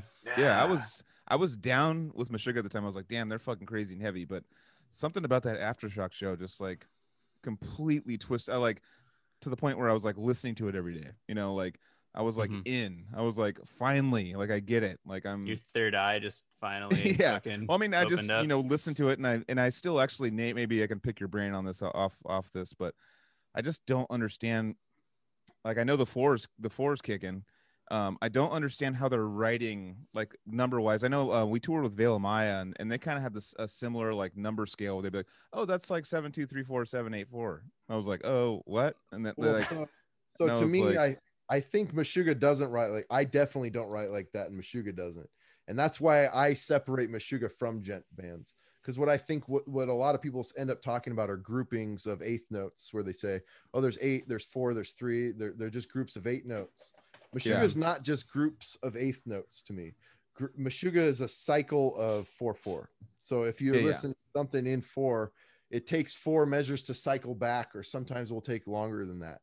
So Meshuggah very much for me is a trance. It's they put you in that that jungle trance of we're fucking that's what they do. They bring everyone to that moment of jungle trance. You hear fucking, it's very tribal, you know. It's very much. I feel that. I don't get that from a lot of the gent bands, because there's a lot of the poppiness about it, which is that style. So I definitely don't think Meshuggah's in that. Meshuggah's visceral to me. They are capturing something that people have in them that sometimes they don't know. I show Meshuggah bands to people that don't like metal, that are jazz guys, and I show them Future Breed Machine, and once the ending comes on to that, they always go every time, whether they like metal or not. It's that band that does it. Or I show them Soul Niger Within, and they go, this is something outside of what I knew metal was. And Meshuggah's a band that transcended genres, because jazz bands John Zorn said Meshuggah is one of his favorite bands. Tigran Hamasyan's inspired by Meshuggah. He's there, Meshuggah, and they never stop screaming too. They're one of the bands that don't have clean vocals. They never stop screaming, but yet they are every genre. People go, yeah, Meshuggah is pretty good, dude, because they have something that's unique and cool and interesting and tribal. Like I said, you hear it. It is tribal. It's like archaic. It brings kind of like a caveman part out of you. No, I definitely feel that. And live, it transcends that. And what that at the Pound, that lit that place on fucking fire. So take another shot because I said the Pound, but that place. I remember for Future Breed Machine, the last song they played, I got thrown on stage to where I was sitting on the stage at the Pound. And I was rocking out, and I didn't realize that somebody's head was under my elbow on the stage. And I'm sitting there, I'm grinding this dude's head into the stage of the Pound. I don't even know it. But he didn't give a shit because it was Meshuggah, where everyone's losing their minds for Meshuggah. And I still do that. I saw Meshuggah with it was in San Jose at the Rock Gallery. It was recently with, I love him, Intronaut. Yeah. Oh yeah. Oh yeah. An amazing show. And right before Meshuggah played, I went, I'm taking 5 shots of Jack Daniels and I'm running to the top because I'm an old man and I need to get drunk to do that shit. So that's what I did, and that's awesome. It was awesome. It was after that Aftershock show, I made the commitment. Like anytime they come around and I can feasibly get to it, like I'm buying tickets in advance and I'm going. It's just like one of those bands that it took that Aftershock show to be like, all right, well, it clicks now. I get it. Like I get it completely, you know. And seeing them live does that, I think. Yeah, they're a live band, and they're so fucking perfect live. Is like the part that fucks with me, like going from live and then like I'm gonna go in my car and listen to it tomorrow when I'm going to work. It's this almost the same experience once you understand it live. You know what I mean? Like it's almost like you're sitting there just like getting chills and shit. You're like, Jesus Christ! Like for me, my favorite. I'm a new school fan, so Chaosphere. I obviously loved. You know, I forget that song, but I loved one song off that. I used to I used to listen to that all the time when I was a kid. But I love that one song, but then that song Clockworks. Elastic, I think is that song. No, it's called. I think it's called Chaosphere. I think it's like a something like that. Chaos. I don't even know. But yeah, look it up. Look it up. Jamie, I know every note of that song and I know every rhythm of that song, but I don't know if I know the title. But I thought it was the song Clockworks. There's a that's a newer one. Yeah, it's a newer one. With Thomas Hawk playing that through. Like there's a video of him playing that through, and I like show it to my dad and all of his, because he's like, you know, he's on to, you know, the Aristocrats and kind of like the new, you know, like Gunther Gove and stuff. Like he's all into like kind of the new school, or not new school, but just like that dad kind of shred, like Satriani, Vi. Like he's all into that stuff, and the players that play with him, you know, Stu Ham and you know all it's the Neurotica. I've never referred What's it called? to that as dad shred, dude. Neurotica. Neurotica. Yeah. Oh, dad shred. Yeah, dad dude, shred. That's a new term for me. No, he's like deep into the dad shred. And he'll like show me these bands and stuff, and it's just like got that Satch. It's got that Satch bounce to it, like the Satriani kind of. With the alien, dude. Yeah, it's like, and it's just like them just jamming on this like basic thing, but they're shredding, but they're jamming on kind of this like bass. They're not like the songwriting part is not really there. It's more like improvisation or like off a basic kind of rhythm or something pretty rhythmically. It's pretty basic, you know. But the playing is really good. But it's. So I just like to shoot him. Like once I got in like Meshuggah, I sent him that like Clockworks video. I'm like, check this out, and he was like, what the fuck? he got mad at me. He's like, I don't even know, dude. Like, stay away from me. I remember showing my dad Meshuggah and him saying, this guy sounds really angry at something, and I was like, I think he might be, dude. He's really pissed off. He was screaming. Dad rock, that's a funny one. Yeah. No, dad totally. shred. Dad shred. Dad shred. Yeah. Would you say dad shred with the Satch vibe, dude? Yeah, it's like you're getting a little outside the box. It's like you're into like Dream Theater. That's a little outside the box of dad shred, but it's right also in the fucking pocket too. It might be a little too far, dude. Satriani is like the one they're like, nothing touches Satriani. yeah. I don't want to hear it. Satriani's the best. I know exactly the type of person you're talking about. Exactly. Eric Johnson. Eric Johnson. I love Eric Johnson though. Yeah. You know what? One that's they're cool all is insane. Jimmy. So like when I got showed Jimi Hendrix as a little kid, my mom showed me, and I remember being scared by Jimi Hendrix. And that was a cool feeling as a little kid, was watching. I was like, this fucking guy is humping his guitar amp, lighting on fire, just lit it on fucking fire, and he looks like he's possessed. And I remember being scared, and that feeling of being scared was inspiring too. It made me go like, maybe the Beatles being such a happy band isn't all there is too, you know, maybe there's something outside of that. And then Metallica, that, like, you know, some dad rock shit is still the sickest shit ever. I just listened to Mahavishnu Orchestra. Apocalypse, which it's produced by George Martin, who produced the Beatles. There's some moments on that are heavier than death metal right now. Well, Hendrix is like the original dad shred, like, dude, you know. And also I've noticed, you know, because you know I'm going into new careers, but I've been teaching music a long time, and like dad rock used to be like Kansas and Styx and all that, and Toto and all that kind of shit, you know. And now, dude, dad rock is like Nirvana. Like, it's transcended. I'm like, dude, I'm like 37, you know, and I'm like, God damn it. You know, actually, when everything got weird for me was I was listening to a classic rock station. They're like, okay, up next, Nirvana. And I was like, oh my God. Yeah, classic rock. That's classic rock now. No, oh my God. It's dude. not. Guns N' Roses is the last classic rock band. Well, it's 25 years makes it classic, right? So it's like no, it's a genre. It's not an era. It's a genre. It's a style. Yeah. I wouldn't even. Would you? I guess Guns N' Roses. No, it is. It's a genre.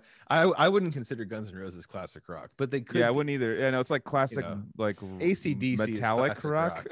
Aerosmith is classic rock. You know. Yeah. Like is that shit. Rock. Yeah. Van Halen. It's like, I don't know.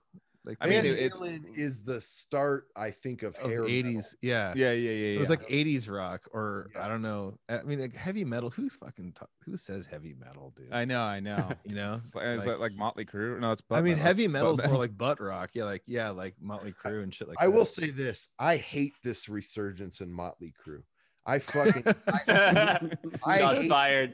They are garbage. I don't care what. This is something we need to talk about, right? Casey's the only Motley Crue fan I know. I like three sure songs. You got me into it, so you know. It's one of those bands that you listen to and you go, God damn, they had a lot of fucking hits. But then you go, I hate every one of these songs. I just no. I hate everything they stand for too. I like heroin. I'm just kidding. Yeah, I know. I like him from like a music teacher standpoint. Like, I'm like, I'd rather play this than like, you know, Imagine Dragons or something, like, you know. So I'm like, dude, okay, cool. Let's do some old Motley Crue. And the older stuff is pretty fun. But, and they tuned to D. They tuned to D pretty early. They were like one of the first bands that tuned to just straight standard D, cool, right? Man, whatever. But I'm not. I've never cared about Motley Crue. Like, you know, honestly, it's just like in modern times. And after, dude, I like Kickstart My Heart. I like Dr. Feelgood. I like Girls. I like all three of them. They make me want to just drink beer. And I'm happy they did it. They all had fun, but they're horrible to me. There's nothing more death metal and Cali Death. That type of shit doesn't work me either. The OG Cali Death, dude. I know. Dude, I know. Dude, Nate, I'll fight you, dude. Over Motley Crue. Guns N' Roses way better, dude. Like, for real, dude. You know, all the history, and you're gonna fight me over Motley Crue. No, but I still like Guns N' Roses. Like there's some good shit. Like Slash is awesome, and Slash is an amazing guitar player. Yeah. So okay. At least we can agree on that. So. I like. It's specific to Motley Crue because I hated The Dirt so much. That movie. That movie was so silly. Much. I think that's what really. I think you just hate Machine Gun Kelly. yeah, totally. Is that the guy who played somebody in that? Tommy Lee. Yeah. Oh, okay. I know he's the rapper. I didn't even know. Now he's dating like Megan Fox or whatever. Yeah. He played Tommy Lee. Oh man, jokes on us. Every scene. I know, right? Jokes on us. Yeah. But, can I take things back a little on the Meshuggah trip? Did you guys check out Car Bomb yet? Because Car Bomb are like Meshuggah 2.0. Sickest shit ever. Yeah. Car Bomb's another band where they don't sound like Gent to me either. They made something original with with influence. You know, it's so original when you hear it. And they're another band that I could tell that I don't think they're playing with a metronome. No, they don't. Play. No, they don't even play to a click in the studio. They just jam it out. Yeah. Yeah. I really like the raw aspect of the first one. I forget what it's called, the one that came out on Relapse. That was my first introduction, because that came out at a time where it was like, if it came out on Relapse, I had to check it out, you know. And I stumbled across that shit, and I was like, fuck yeah, dude. I still go back to that. I mean, their new shit's like, there you go. Their newer ones are still just as good. It's just like it's way more clean production, clean, you know, playing. I actually love the production. I think it sounds really good. Oh yeah, I like both styles. It's true. Yeah. I just like the raw, like it just feels a little more human on that first record. I like that human feel, you know, but it's still there in the newer albums too. I think their new shit is just, it's next level. I think they're really pushing some rhythmic ideas that haven't been done before. The slow down, speed up stuff. There's bands that do it really well. And I have like Ion Dissonance did it a lot in their early albums. Solace is a really fucked up album. If you listen to Solace from Ion Dissonance and Car Bomb, those kind of you can see the influence in each other, but Car Bomb is just, they're different because they have this, I don't know how to put it. There's something different. It's less angry. It's more. Have you heard their previous albums before that band?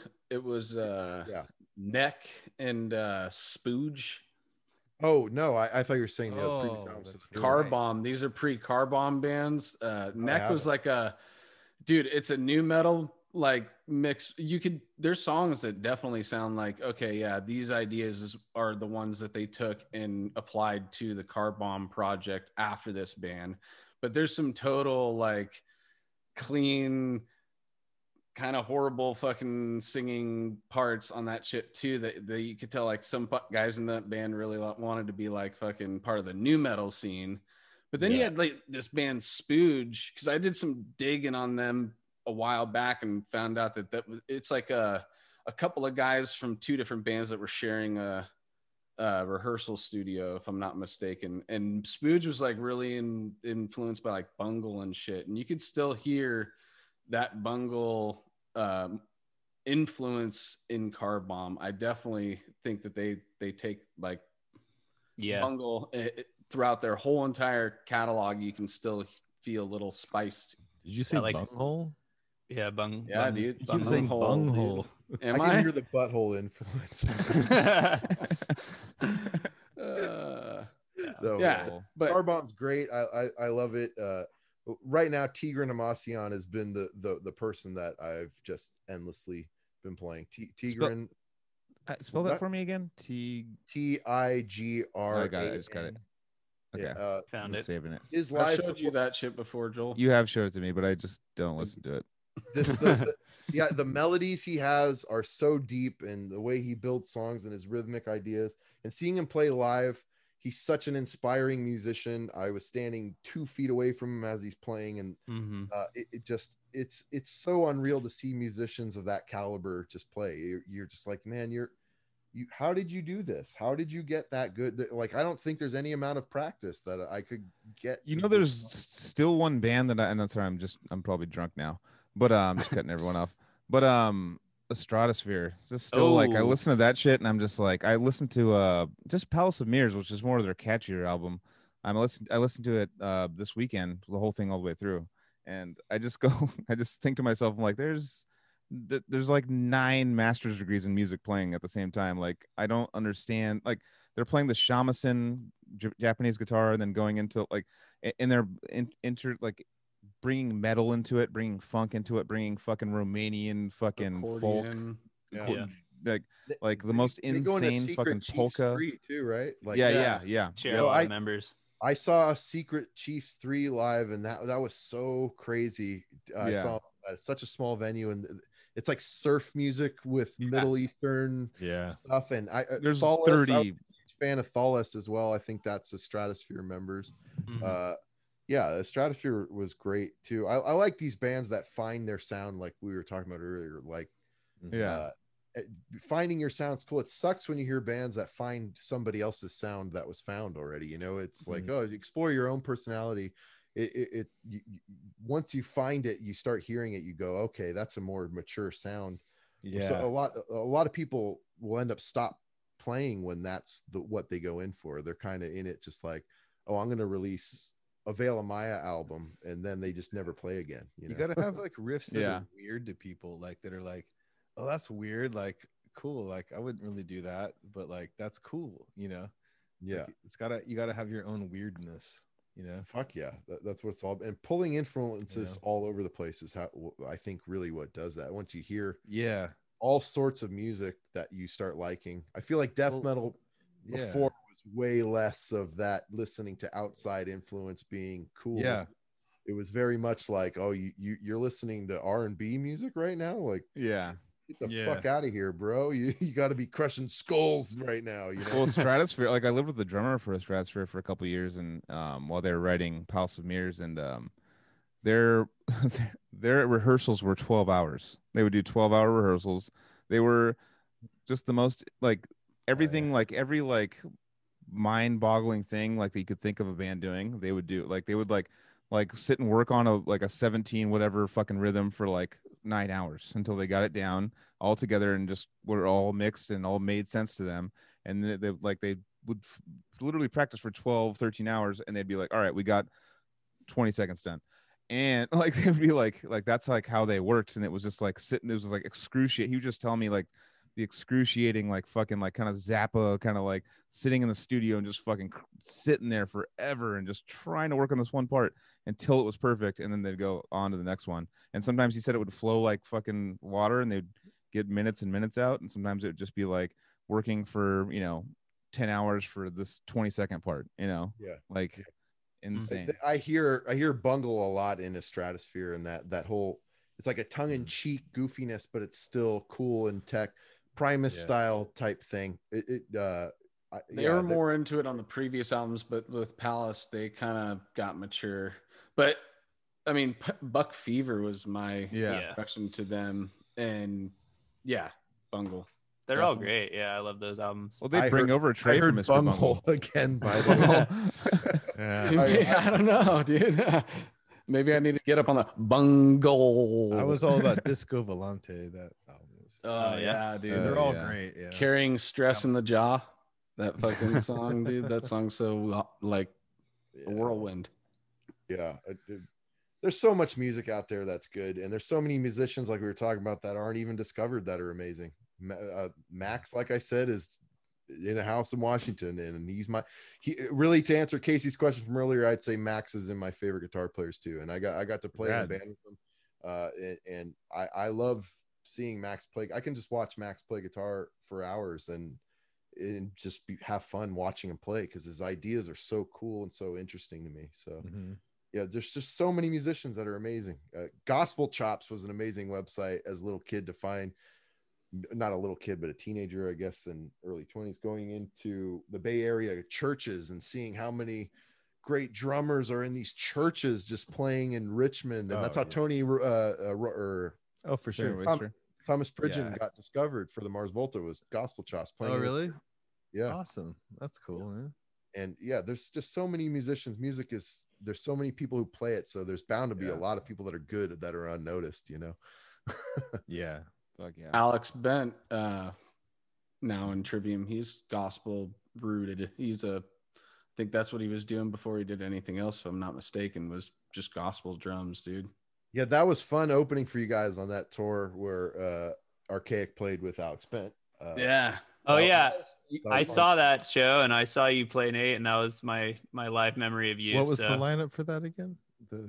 What was so the California dates, you played all of them, right? We played every LA show that you guys had, and we played the Pacifica show.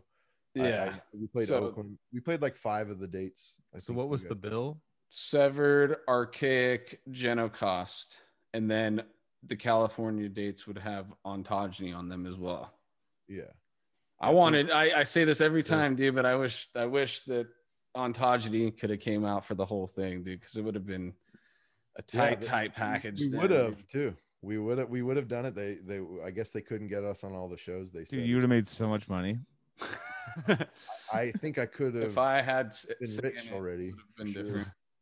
Yeah, I think that was our ticket to ride, and we didn't get it. You know, we aren't we aren't famous. I mean, it wasn't like the success of a lifetime, dude, but it would have been cool if you were out there with us the whole time, dude. Just being able to see that every night and being able to kick it and get blazed I all still night. have a blast. You know, I feel like, so when Archaic was on, he mentioned that and he said, yeah, this tour is kind of beat. I was having fun because I was watching Severed Savior play and I was watching, you know, Alex Bent play, and that was fun. And I have fun playing shows because I have fun playing with my band live. So as cliche as it sounds, I enjoy playing. I've played shows with no one in there probably more often than I've played shows with people in there. So it's really, you have to find fun where you get it. And I really do have fun playing with my band in my room, on a stage, wherever the case may be.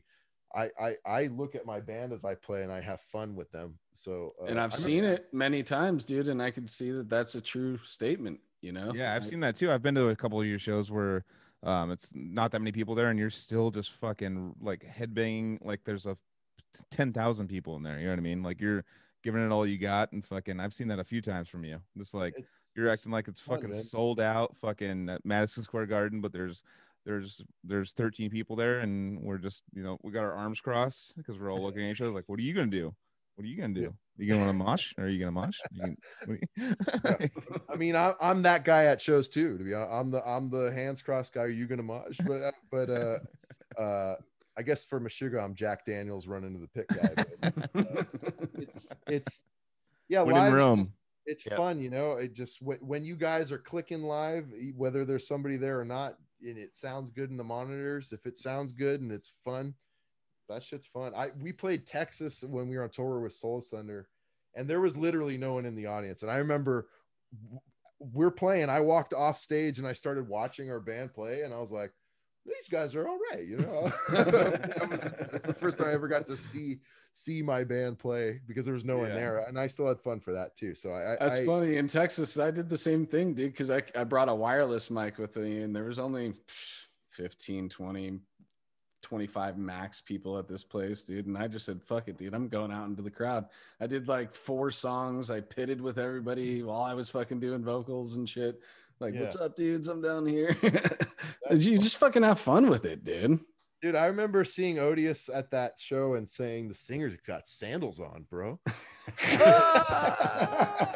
Yep, dude. That's me, dude. That's like, I had a chicken. Fuck, it must have been. It was a southern state.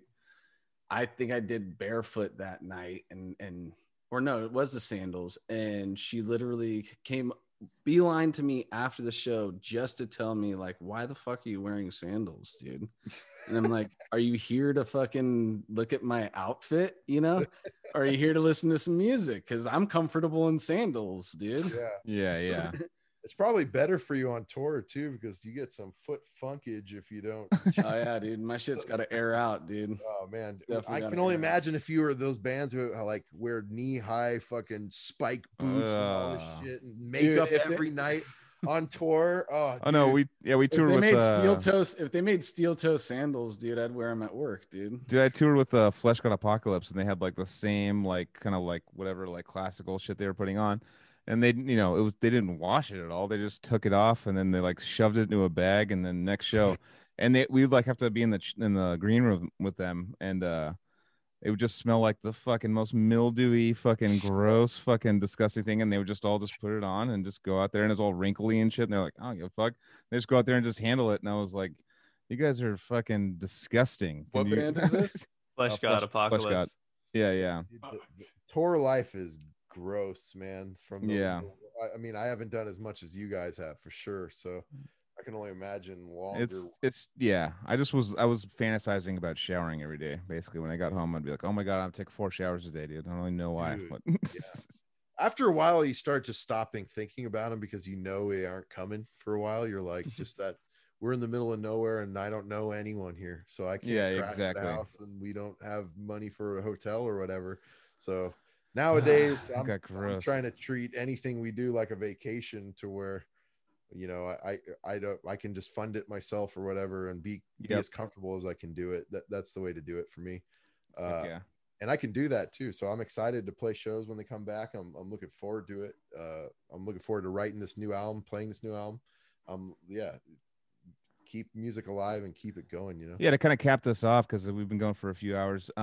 What are you? So you have something in the works, or what's going on? What's the plans for Ontogeny? I'm just writing music. Like I said, I'm just playing without recording. That's the new goal. Just play riffs that are catchy to me without recording them, and hopefully I can get an album out of that. If I can remember 9 songs worth of material without recording it, then you'll have an album. That's always just don't get flashed by one of those Men in Black flashlights, and you'll be all good. Yeah, save a spot on that shit for me, dude. Absolutely. Shit, all of you could do a guest on that album. Can I do a guest pinch harmonic? We've been talking about that. Dude. Get Dan Kenny to Dan Kenny style, dude. Yeah, I like keeping my albums collaborative. So absolutely, Anthony, you got a spot on it for sure. Do Casey Howard, you want to do a cymbal crash? You got one. You got a bass slap on it. You can do twist. You can introduce the album. And you're like, it's just like me like laughing while doing it. And you're like, dude, it's in the moment. I got to keep it, dude. Dude, fuck yeah. I don't know if it was the Hard Times real quick about Jonathan Davis. I saw a headline that said Jonathan Davis visibly I saw that he visibly wrecked as he scats himself to whatever. He goes into his 4th hour of scatting. Fucking Hard Times. Shout out to Hard Times, man. Scared or something like that. Hard Times has made me laugh legitimately, like probably 15 times in the last year, which other fucking site. Jonathan Davis visibly panicked as he goes into his 4th hour of scatting. I need to meet those writers. I think you should do a death metal version of Twist, but not Twist, like your own, like kind of inspired by Twist, like death metal. Dude, I was gonna do Ball Tongue, which has the same shit in it. I don't have enough meth mouth to do it though. I can't. But yeah, I was gonna do it. I have a funny Korn story too, real quick, in the words of Anthony. We were watching Korn play Follow the Leader in its entirety. So I'm traveling back to my childhood, and I guess Jonathan Davis's ex-wife just died or some shit. And in typical Jonathan Davis form, he started crying on stage, right? And he's bawling, and the whole audience is silent. And he goes, "Oh, I'm sorry, guys. My wife just died a couple days ago." And I'm with Keith, and Keith didn't hear him say that. And all of a sudden, he just goes, "Play Twist."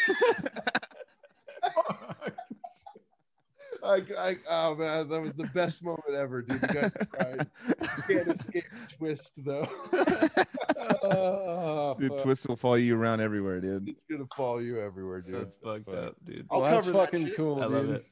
I love it all, dude. This was fucking great, dude. I had a great time tonight, dude. I love the podcast, and you guys are I love all the music you guys made, obviously, and thank you for having me on. Dude. Fuck yeah, man. Definitely would love to have you back, dude. You too, homie. Yeah. Love your vibe, dude. You work well with this, dude. Yeah, I'm down, dude. Let me know. I'll always be down. I could talk music for days. So fuck yeah. Awesome. Hell yeah. Hell yeah. Fuck yeah. Well, cool, dude. Go check out Ontogeny, search that shit, find that shit, support that shit, and support us, Cali Death Podcasts. Subscribe, all that bullshit. Joseph, you got anything? No. I thought you looked like you were about to say something. Sorry. No, for real. All right. So yeah, dude, everybody check us out. Apple Podcasts, YouTube. We'll be back next week, and have a great fucking weekend. Cheers. Tube it, dude.